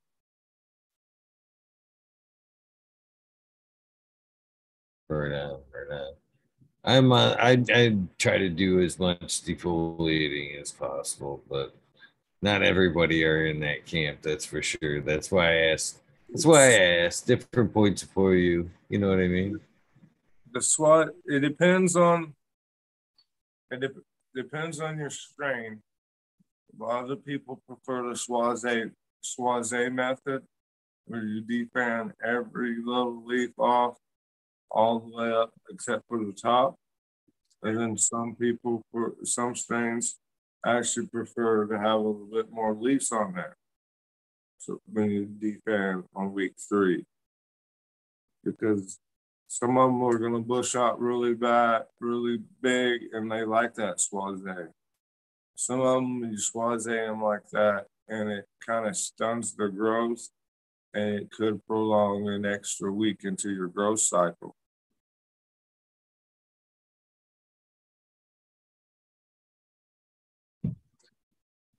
I kind of use it as a plant controlling method myself. I've always kind of used it or spoke of it like that. Basically, I look at the plant, and if I know it's a stretcher, I try to tend to leave, more bottom growth on there to kind of suck up some of that energy.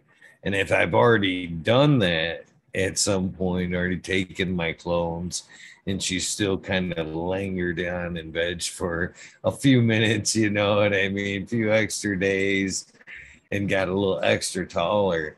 Then if that be the case, that's when I kind of implement that Swazi approach and kind of use that as kind of a stunting method to kind of keep her a little bit shorter than she would normally reach. Is the way I kind of usually try to handle that as far as a breaking method as well. All right, this Swaze, I it's more like a Gary Payton strain. It doesn't really like the Swaze as much. Uh, More like like an apple fritter. It likes more of a Swaze on it. It's it's weird. But then sometimes the apple fritter likes a little less of it. It's like in between on the apple fritter. Sorry, I'm correcting myself. And on the Gary Payton, it doesn't like the Swaze at all.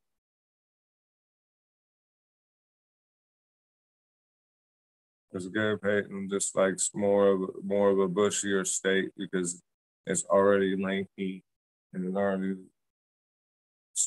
stretchy, more of a stretchier plant. The bottoms, I agree with you though, with the growing up on it. I like to get the bottoms up. Sometimes I like to when it's in the veg state. And if you got more plants and you're trying to keep them all level, I prefer topping them and keeping them all on the same level. Because if you keep your canopy all on the same level, you either got the toppings to keep them all on the same level, the super crop, or you can bend them over. You got to keep that canopy all level though. That's your key important to when you're growing any kind of mass quantity of cannabis in the industry. You can't keep your canopy all the same level. Your plants are all going to get overcrowded, and you're going to have one plant that's going to be really big, and you're going to have one plant right next to it. It's going to be really small because it didn't get any light. And you're going to have another plant right next to it, really big. That's why you got to keep your canopy and your leaf canopy all even throughout the your rows and your your light patterns. Just out of curiosity, what kind of lights are you guys using over there? Lux lights.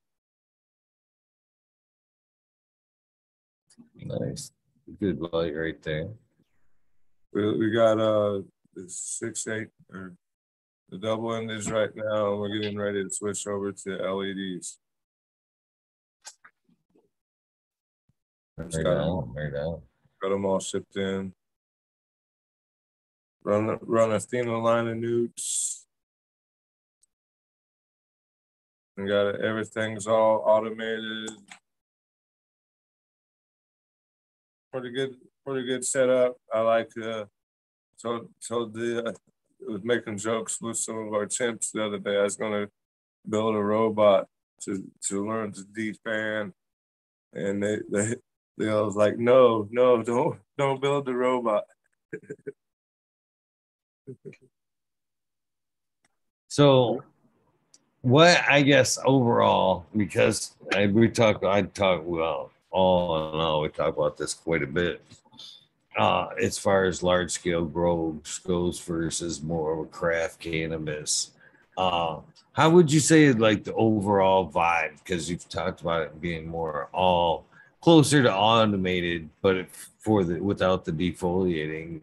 Uh, do you think there's a difference in the plant produced cannabis that's more one on one versus automated cannabis?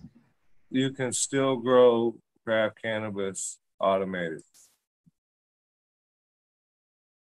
I believe you can actually, if you have the right equipment and you're actually using your sensors to find out what your pH is, what your hydration, you're getting your hydration sensors, and they're giving your all your readings seen back to you constantly, so that you're able to see that with the charts to know when to water and when you have your drybacks.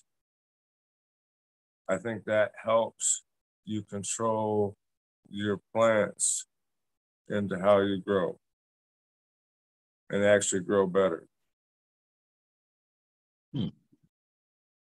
That way you can actually, you're collecting data on the plant of how it reads. So you're getting your pH, you're getting your runoffs, you're getting all that information, you're collecting that information, and then you're saying, ooh, how is that plant reading? And then you're breaking that down.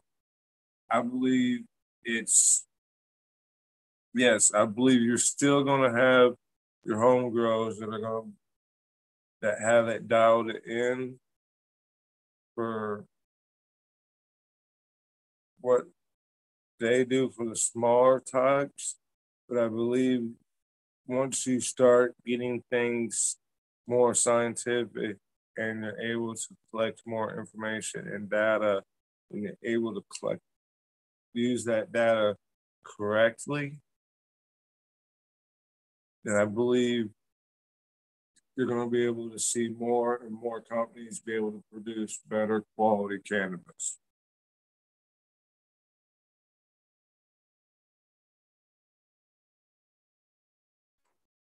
I can follow you there. I can follow you there to an extent. That's why I kind of asked how the overall kind of like vibe was in the larger scale grow. I know that's super hippie-ish, but I think there's a lot to be said there about that plant interaction a little bit. I think the extra love is part of it. You know, I think you can automate it to a point. Extra love. That's like I said, I still love being in there I joke with like I said, I joke about the robot with the defan in there, but that's one of my favorite things to do, because that's what my Zen moment is, to be in the garden and just like you turn me loose and say, hey, I need to defan, and I'm like a little I'm just like this. Just let me go, and I'm peace. Let me have my headphones on, and just it's like a Zen moment. That's why I said I still see the plants. I still love the plants. And that's where I can tell That's like my moment for me. I can tell when I'm having a problem with the plants, what plants aren't getting watered, what plants aren't healthy. And that's you're still gonna have that in a grow, no matter how automated I've been on any of my grows that I've ever been at in the industry. You're still gonna have people having that personal contact. More and more of them are becoming more automated due to you can't really necessarily sit there and hand water, or pay employees to hand water 1,500 plants every hour, 2 hours, a day. You have to sit there and have to figure out ways to automate your water systems for those.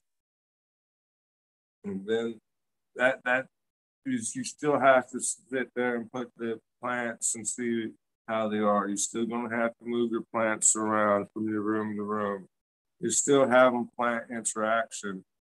It's to the way, certain way people grow. Though there are still people out there in the industry that do the living soil growth, so that they're actually even more in contact with the plants. They're not really doing the automated water systems. They're doing that way. There's still people doing other types of growth. I'm just saying this is the way I'm growing currently.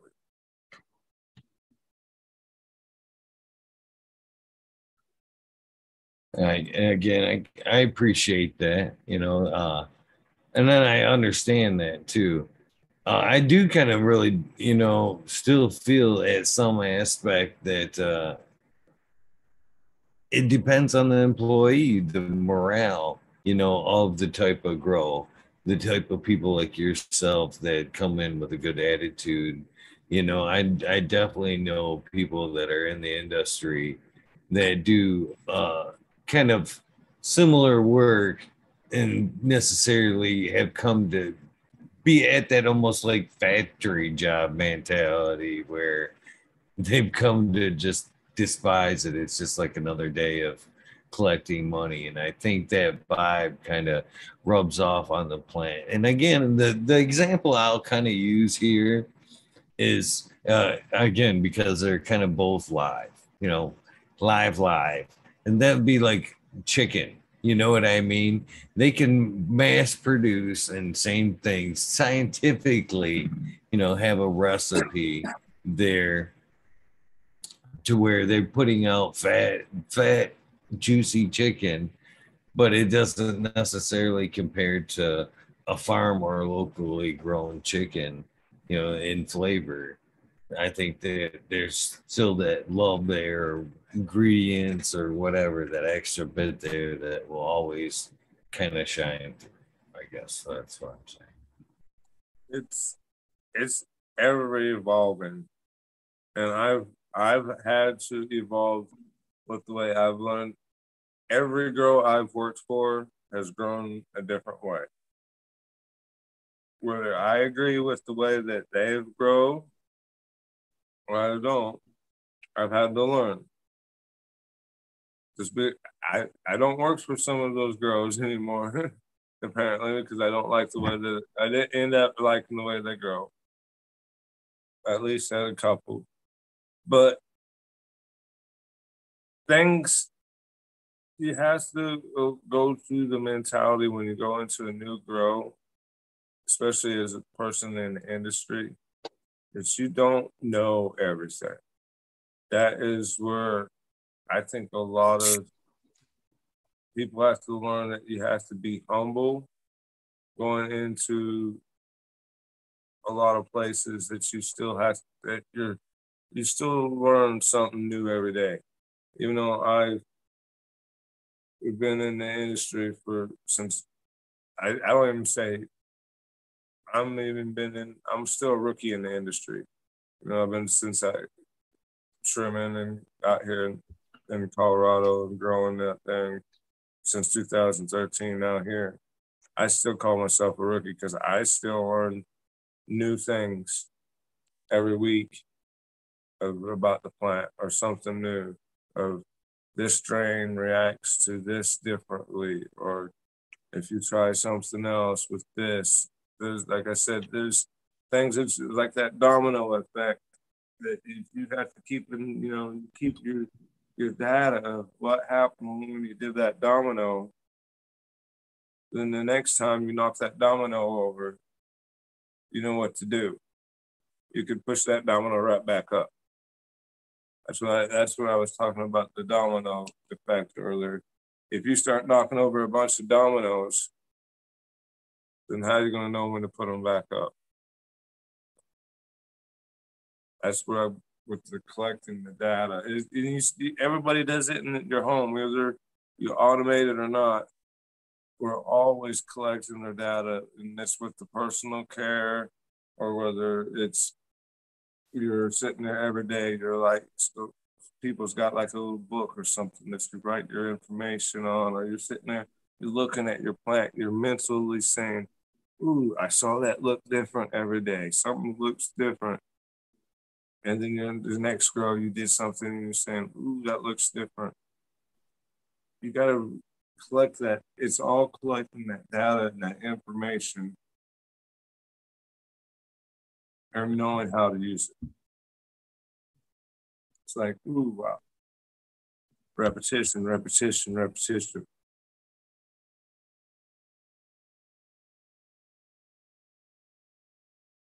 So are you growing personally as well as an industry in the industry as well? Currently, not this moment due to living in an apartment, and the space isn't quite big enough for the amount of personal I need to consume. I am looking forward to buying a house here soon. So I've been dealing with the VA and all that stuff. Right out. Yeah, I'm sure you'd like to get back to the cultivation side of things. Raising I all the time like that has to you must go through quite a bit of cannabis. And cultivating sure makes that ease quite quite easier Right. on the old pocketbook I for miss sure. cultivating my own. I used to have a little 4x8 tent, and I had a 4x8 tents out in the middle of a garage in Colorado in the middle of winter with 2,000-watt light bulbs in there, and just all the cold air from outside coming blowing in there just to try to keep it cool. Nobody's saying, "Oh, you got 2,000-watt lights in the small tent." I'm like, "Yeah, it's 16 below outside. I'm blowing cooler air in there through my garage and then through the tents to cool it down, and it was staying 75 degrees all the time because I had the thermostats and all that set up in there." Like, oh, that's crazy, but I loved it. That's kind of awesome. That oh shit. That's you pretty much kind of described uh the, accurately the way I grow here up in northern Michigan. Uh at its peak, I would, be running quite a few tents here, LEDs during the day, HPS at night, drawing in that cooler Michigan air at night to kind of supplement instead of running air conditioned. 4K in a straight line, back in through these tents with that cooler air blowing on top and something sucking it through. And it worked just fine. The plants have always been happy in that setup. So, well, great minds, I guess, on that. I've always believed in, like, if you have like a home grow, to use the outside air to help at night to help cooling.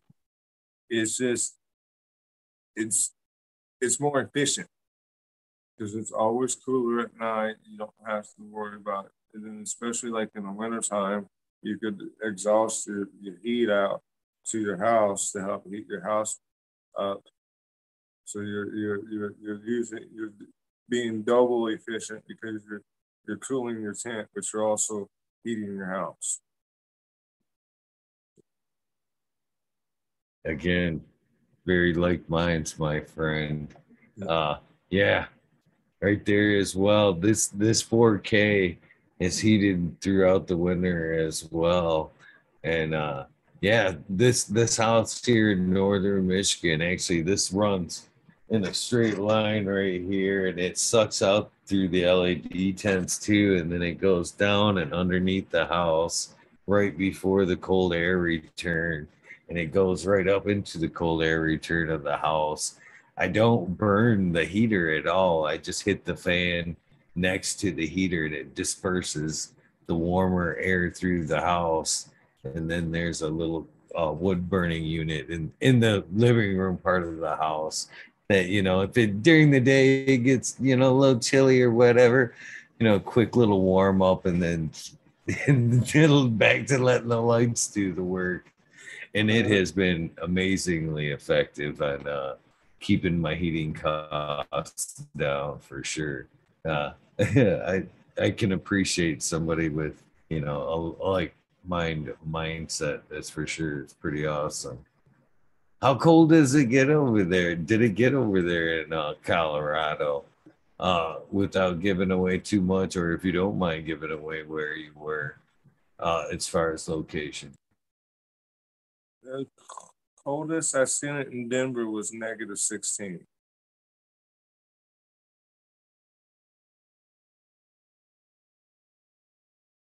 I've I've I've I've been colder in Colorado. I'll say that much.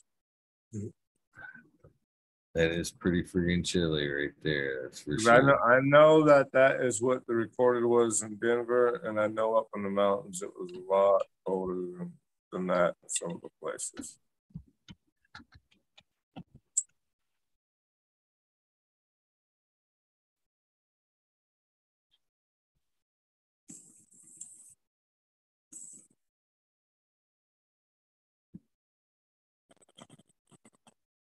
So, do you prefer a room temperature or a cold smoke as far as smoking through the bong? On the bong, usually, like if I'm racing, I like more of a colder temperature, cooler temperature. If every day, if I just sit there and change my bong water to keep it cold all the time, though, I'd be changing it every 15, 20 minutes. And then this is, as long as it's not hot, do not like hot water. Like the worst thing I've bong hit is like if you go outside and you leave your water out there and it's hot, because then it's got that dirty bong water taste and smell after it. Um, I'd say room temperature is probably the best for me. Just every day smoking. But like if I'm racing, I usually just put cold water in it.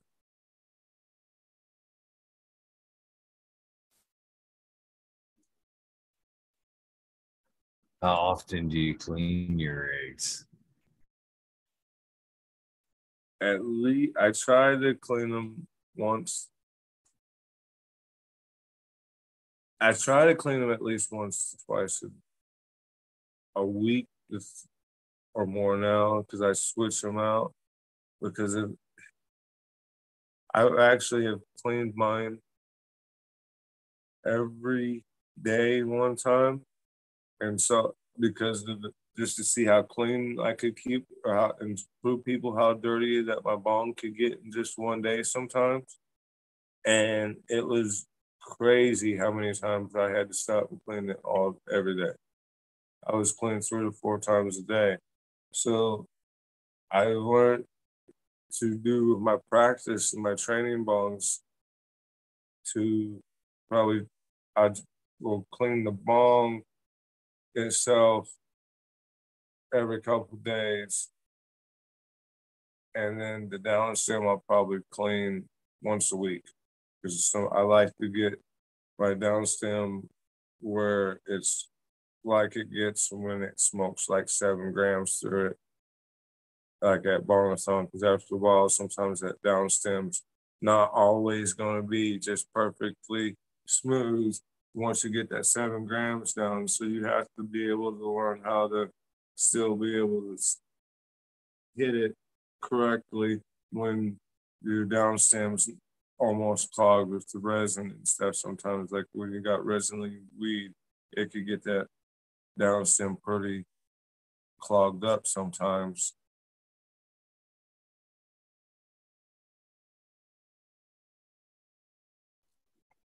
I know this is gonna seem like a silly question, but uh, do you have a favorite training music while you're training for your bong races? Is there some type of music that helps put you in a good state of mind while you're training? I did a little bit of, probably the fastest that I smoked. I was listening to Notorious uh, by P. Diddy, and I think that was the I fastest did. I smoked with that song. I do like training to like AC/DC, um, do Host by Rammstein is another one of my favorite to smoke to because I'm just like, uh, more and get into like if I'm trying to get into more like a rhythm smoking, I'll get into like more of like a slower music, something that's just like boom, boom, boom, boom, boom. That way I kind of get into a rhythm, and I think that's where it helps me kind of just keep that rhythm in my music when I'm listening. Sometimes it just helps me smoke.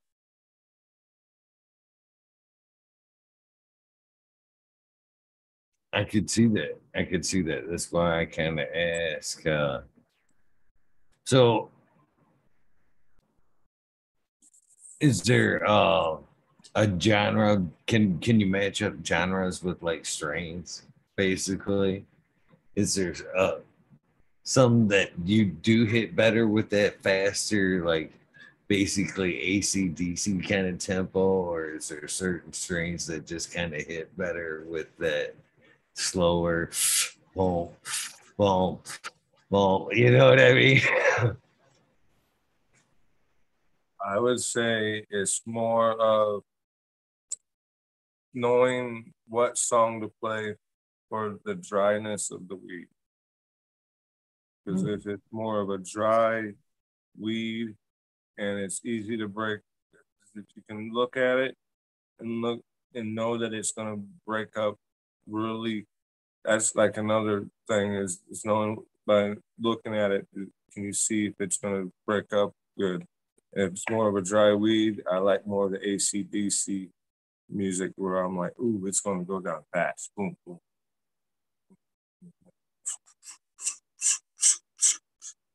But if it's more of like a slower weed, then I know I'm gonna have to go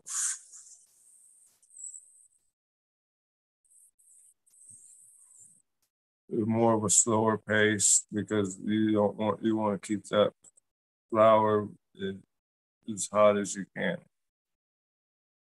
So that'd be more like I'd probably be more honestly more like a bluegrass or a classical or even more of a bluesy kind of music for like I think of for my uh, wetter, damper weeds.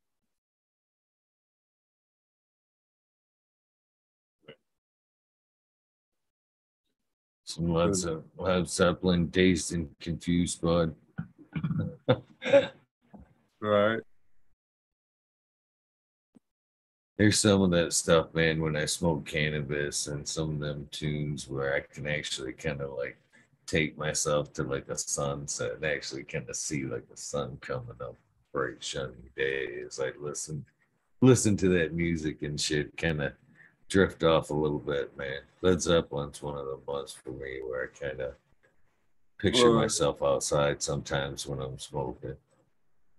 um, Led Zeppelin, the Doors, Light My Fire, um, Fire on the Mountain, all versions. Because who depends on who which version you like. That's why I said all versions. Because I I prefer all versions. Um, let's see.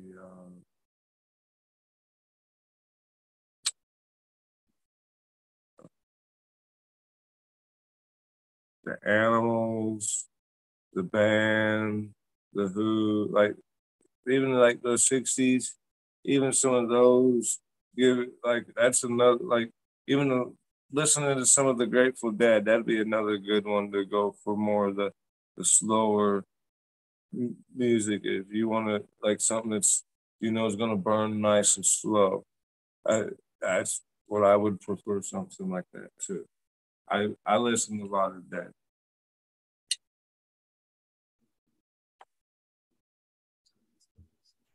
I like a lot of blues myself, man. Good cannabis music for sure. Kind of listen to a lot of Gary Clark Jr. like my guitar, brother guitar.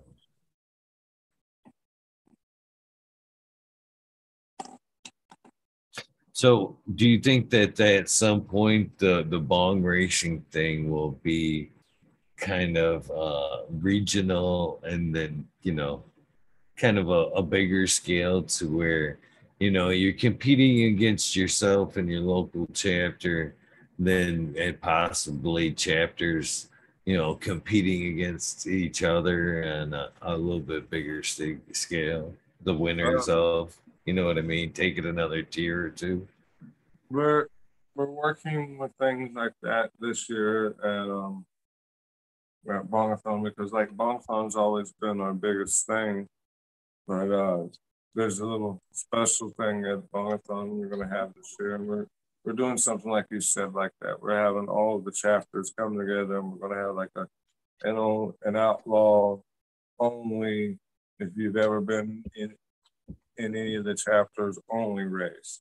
So that way it's kind of like a see who it is, kind of like a like I said, like a regionals finals kind of thing.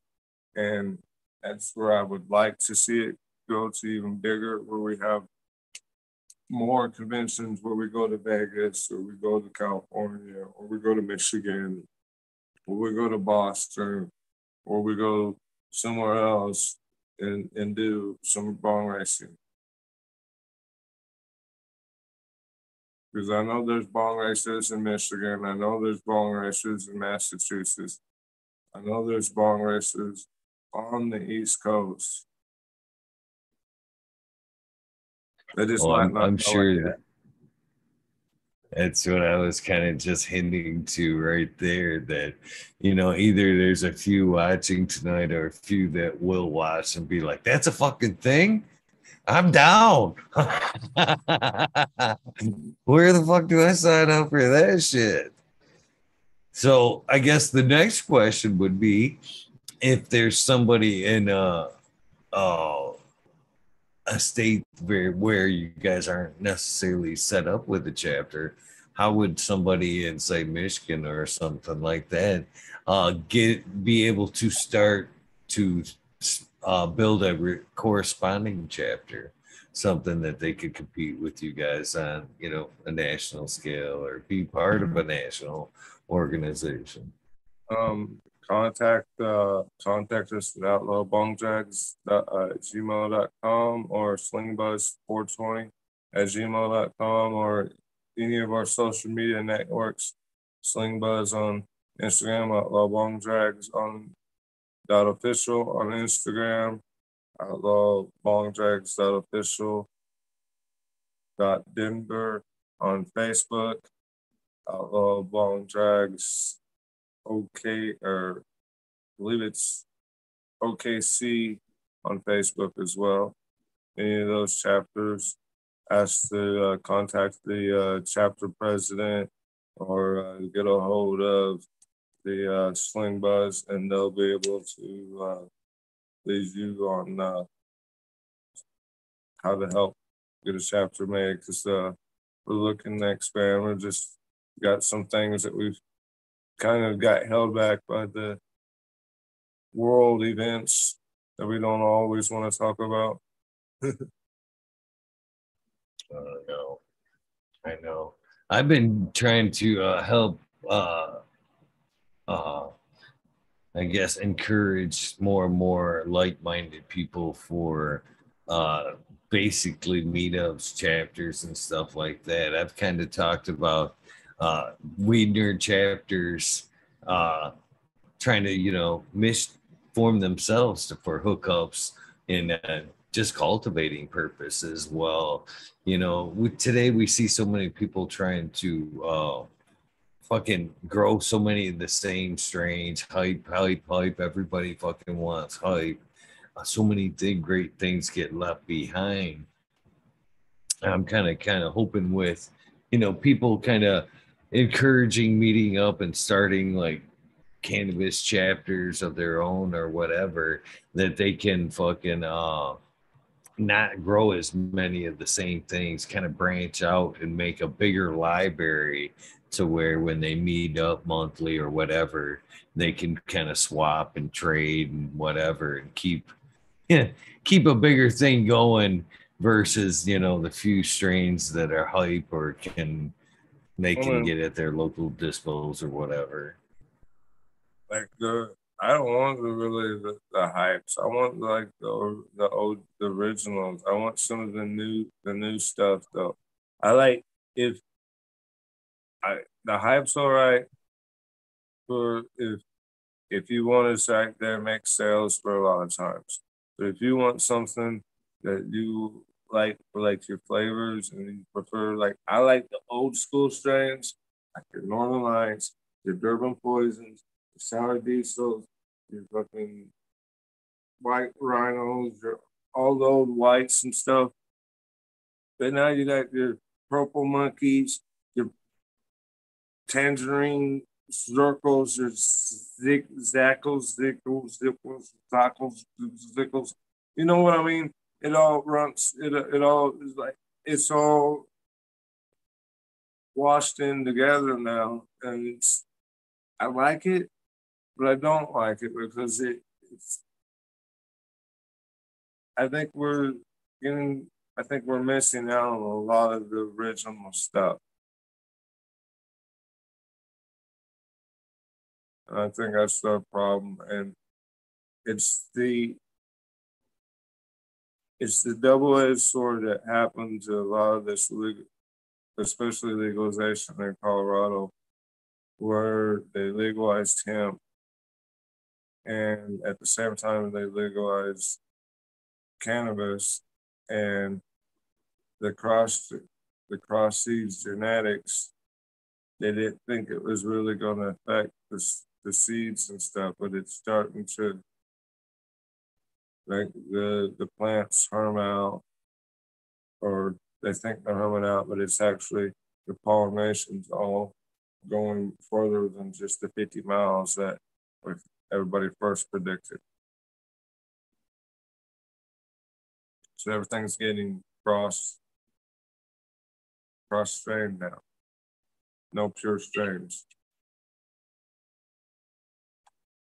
Yeah, I think that's got a whole lot to do with it. I unfortunately think that's where there's two different aspects to the cannabis. There's the cannabis industry, and I feel that's the people that grow from their hearts and more on a smaller scale, again, from the heart with a medical purpose. And then there's the medical industry, people that don't really consume, and it's more of a a paycheck for them. And I think that more and more of the folks got involved and kind of try to put together a recipe basically. Once they found out that that THC number was one of the things that raised the eyebrow, that's one of the things they push for. And I think in that pushing, they've lost more of the medical side of things. You know what I mean? I think as we go up with the THC, we're definitely losing a lot of what should be and what is the medicine. It is. But everybody's like, oh, well, I crossed this. Like, what happens to all the Harley Quinn and all that used to be going around in like 2014, 15? You hear that anymore? It's all already cross bred, cross genetic to so many other different things that nobody hardly uses that anymore. And that was one of the first beneficial CBD, hopefully, was for the help with patients. And now it could be that they've found that these other strains are more beneficial to people by crossbreeding them. But then you're still, like, I still think you're losing a lot of the potential of the original parent strains.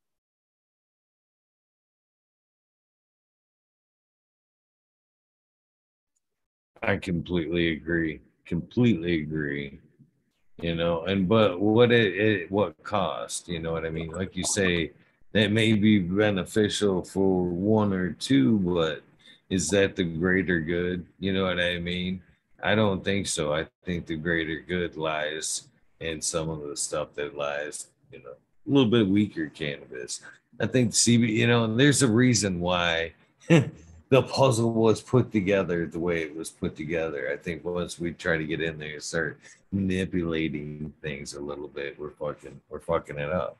You know what I mean? I think the CBD is there to, you know, just like we know it's supposed to work, kind of govern that higher THC level to maybe so some of the fats and lipids can kind of fucking maybe kick in, or you know, some of the terps can hit you a little bit better. You know, there's it's way more complex than a fucking data report. It is. It's there's so much about the plant that we still have yet to learn. And just because we have a little data report and that test says that might have 25 or 30%, that test is not always right.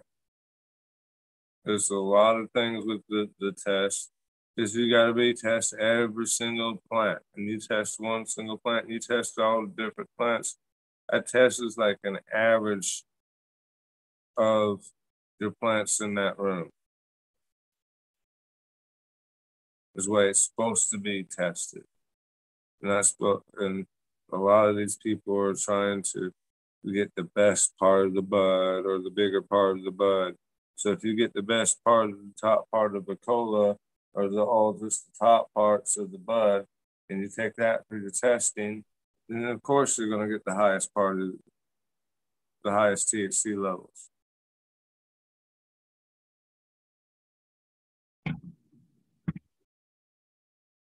Yeah, it's a very inaccurate and unfair system right there. Not to mention that they don't have, people, most consumers don't even get to necessarily choose it like they should properly choose it, be able to just kind of nose the cannabis and you know let the terpene profiles hit them like we used to do. You know, it's a shame that most of the times when you go into these dispos that you know that is what you see. It's just a bunch of confusing numbers for the most part. Mm-hmm. Yeah, I completely agree. It's just all numbers to anybody anymore. Everybody wants to see those high numbers as soon as they walk into the dispensary. Like, ooh, what's the highest THC? What's the highest terpene profile? It's now it used to be THC. Now every time I go into a dispensary, everybody's like, ooh, what's the terpene? terpene percentage. But terpenes percentage is it got 1%, 2%, 4%, 5%. Now people are trying to get the higher percent of terps instead of the high. But once you start getting more terps, you start losing percents of THC. It's kind of like a flip flop, is what you're starting to see. At least that's what I've been seeing on the shelves lately.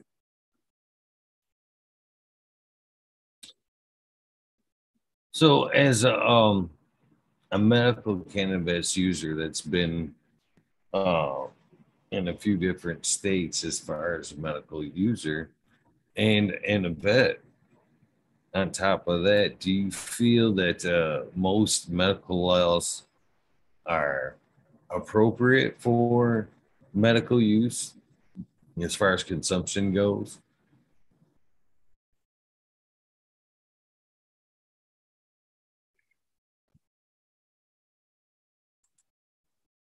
As in appropriate by the amount they're supposed to take, the amount to usage, or where they're supposed to use. That's The not amounts.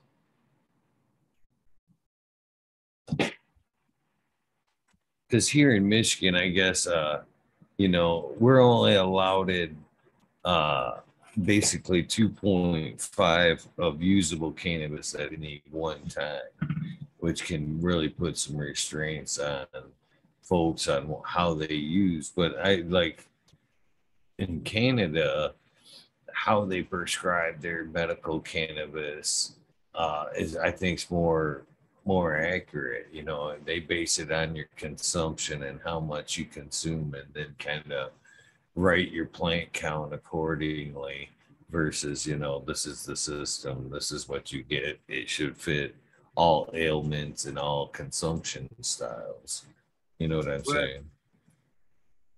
when I was a patient in Colorado, I had more of an edible style plant count for at first.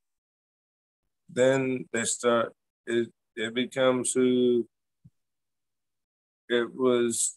The market went down so much that I didn't really need edibles as much or enough. Because the reason why I needed edibles is because I consume enough flower, the amount to mean the amount that most people would need to make edibles. I smoke out of bongs, but would equal to most people would put in to make edibles. That's where I try to equal it out to. And when I come to Oklahoma, it's more of everybody gets the same thing. But it's I still don't think it's quite enough. If I want to medicate where I need to medicate.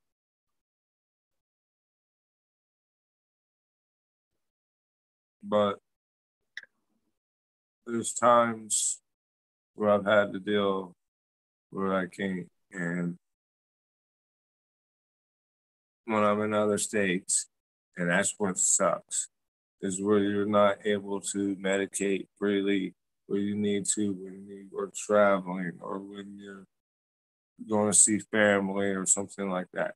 That is the problem where we need to be able to have this federally legal. It doesn't matter where we go, we still need to be able to medicate, but it needs to be not so federally regulated. It needs to be still, I think, up to the state federally, but let the states decide more of how they want their laws in their states, but still vote more on the people. Because I don't think the Fed, I don't want the feds to get they're really controlling government of how they regulate this, because then everybody's going to be smoking Marlboro cannabis cigarettes in the stores.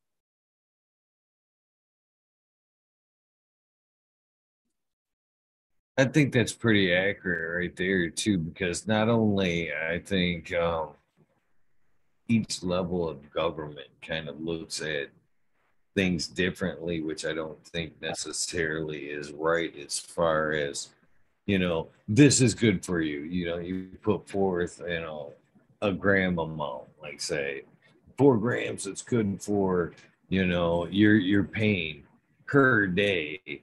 But who's to say, that's correct? And a physician across the board may say different. You may say different. How did they actually put a correct number on that?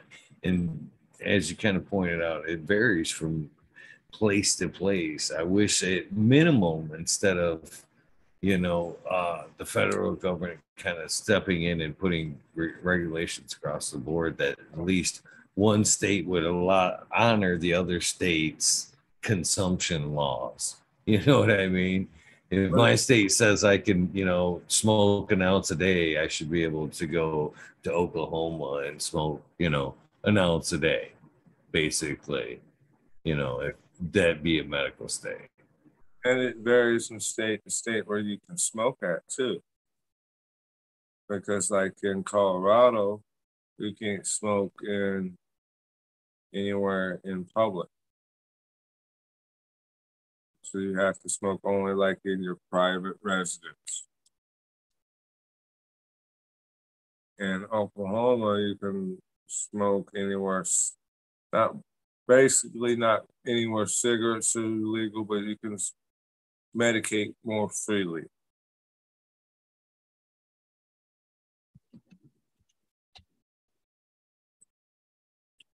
It's unequal opportunity of where you can medicate is what we need to really fix here is, can we medicate freely? I think the amounts is not really, it's still important, but being able to medicate freely is, I believe, more important than the amounts right now.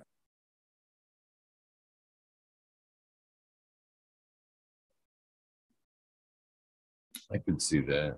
I could see that. Because again, I guess you don't know when or where an ailment may strike. You know what I mean?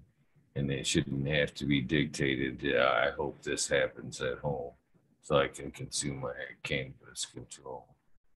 Who knows when I'm gonna have a muscle spasm and I'm gonna need to go take a bong hit, or who knows when I'm gonna have a muscle spasm and I need to take a joint, or I'm having an anxiety attack.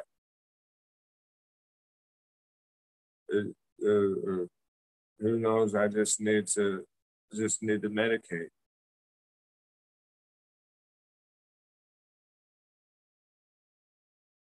Very great point. Very good point.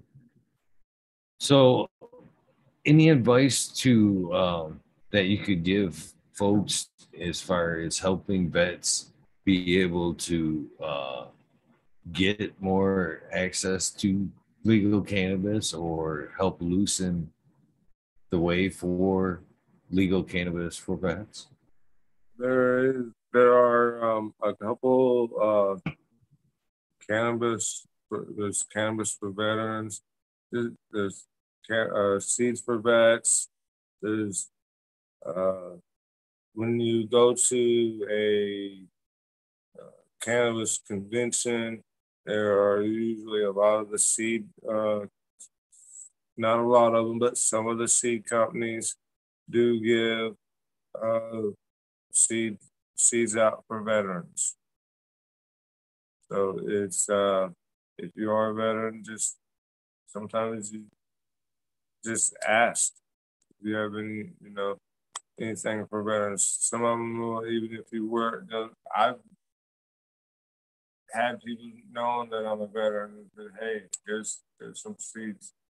I know that there are many veterans out there that haven't had the opportunity to grow. And like Seeds for Vets just helps people with them be able to grow with that. And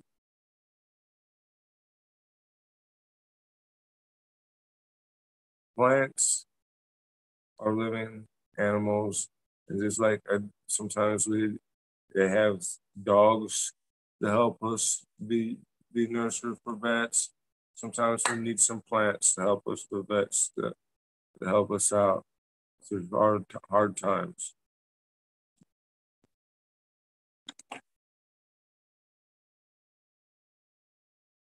It's my service animal. That's awesome. That's very awesome. Another thing I like to say that cannabis brings is it's more about quality of life. All in all, it brings better quality of life to people across the board, cultivation and consumption. I agree. Thank you for having me on tonight. I enjoyed it. Appreciate it. I appreciate you taking the time to come hang out, tell your story, tell people about the Bong-a-thon and the bong racing. Hopefully, if they're interested, they'll get a hold of you and figure out how they can be a part of it. I don't know how much you've got a chance to take a chance to figure out what goes on here on the channel, but there's a few things that go on the channel here. Basically 3 different shows at the moment, and that's one that you've done already, which is the Spotlight, fucking talking shit with Eagle, and then there's the Weed Nerd World. Weed Nerd World is basically a panel type show that's only open to past guests.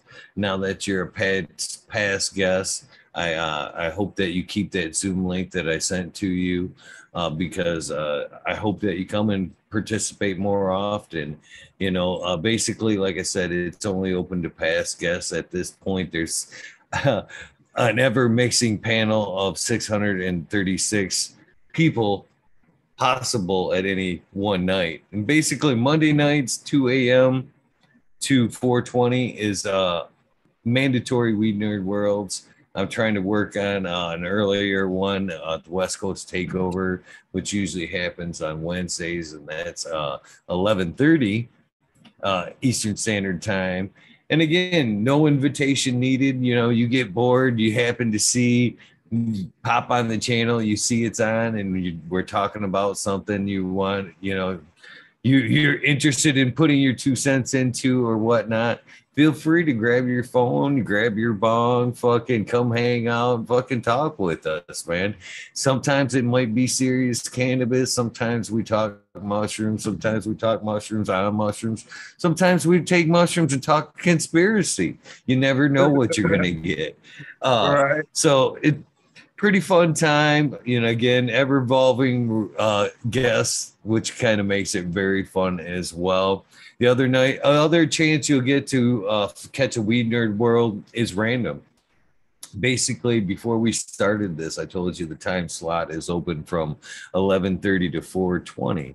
So basically, when we're done here, I'll kind of stretch out a little bit, go fill my cup with some coffee, and I'll come sit back and I'll fire it up again for the Weed Nerd World and walk it all the way down to the 4:20 hour. So there's always the possibility of a Weed Nerd World every day, but a couple days a week there is a structured one. I'd love to have you. I'm sure a lot of people that has watched tonight would love to get you involved. Come hang out, maybe race you live on air. You know what I mean? On a bong race would be fun as well. So please keep that in mind. Please keep that Zoom link handy, and come hang out, man. We love seeing new faces, new points of view to the conversations. We love to have new faces, period. The last thing I would like to get for you, from you before you go, is a silly thing I call the sound bite, which is basically an old school radio identification. My version of would be, hey, this is Eagle, and I'm on fucking Talking Shit with Eagle, episode 636. You could say whatever you fuck you want before or after that, as long as that's kind of in there. This at one point will be a commercial for your episode. I am ready anytime you are, Mr. Sling Bud or Sling Buzz. Excuse the cotton mouth, my friend. This is Sling Buzz, and I'm on talking with Eagle. I like them bong hits. Hell yeah. Perfect. Perfect, my friend. This has been a lot of fun. And again, thank you one last time for coming and hanging out. Time is the most valuable thing we have. And you gave me a good portion of your time tonight. So I can't thank you enough, my friend. Thank you, sir. One last time you want to throw out there where they can find you in case they want to get a hold of you and say hi, whatever. Sling Buzz on Instagram, on Sling Buzz Outlaw Bong Drags on Facebook, Outlaw Bong Drags on Facebook, Outlaw Bong Drags OKC, Outlaw Bong Drags at gmail.com, Outlaw Bong Drags.official, Outlaw Bong Drags.official Denver, Outlaw Bong Drags.official on Instagram. Any one of those will contact you with any of the Outlaw Bong Drags people. If you also want to get a hold of people with the Bongathon, you can find the Bongathon on bongathon.official on Instagram as well. Right on. With that being said, that does wind up this episode. Thank you guys very much for tuning on and hanging out. I greatly appreciate your guys' time as well. If you guys are coming to the Weed Nerd world, I hope to see you there. If not, then thank you for your time. Do not forget to do something nice for somebody. Random acts of kindness do save lives. We are out of here. One last thank you, my friend. Goodbye. Have a great night.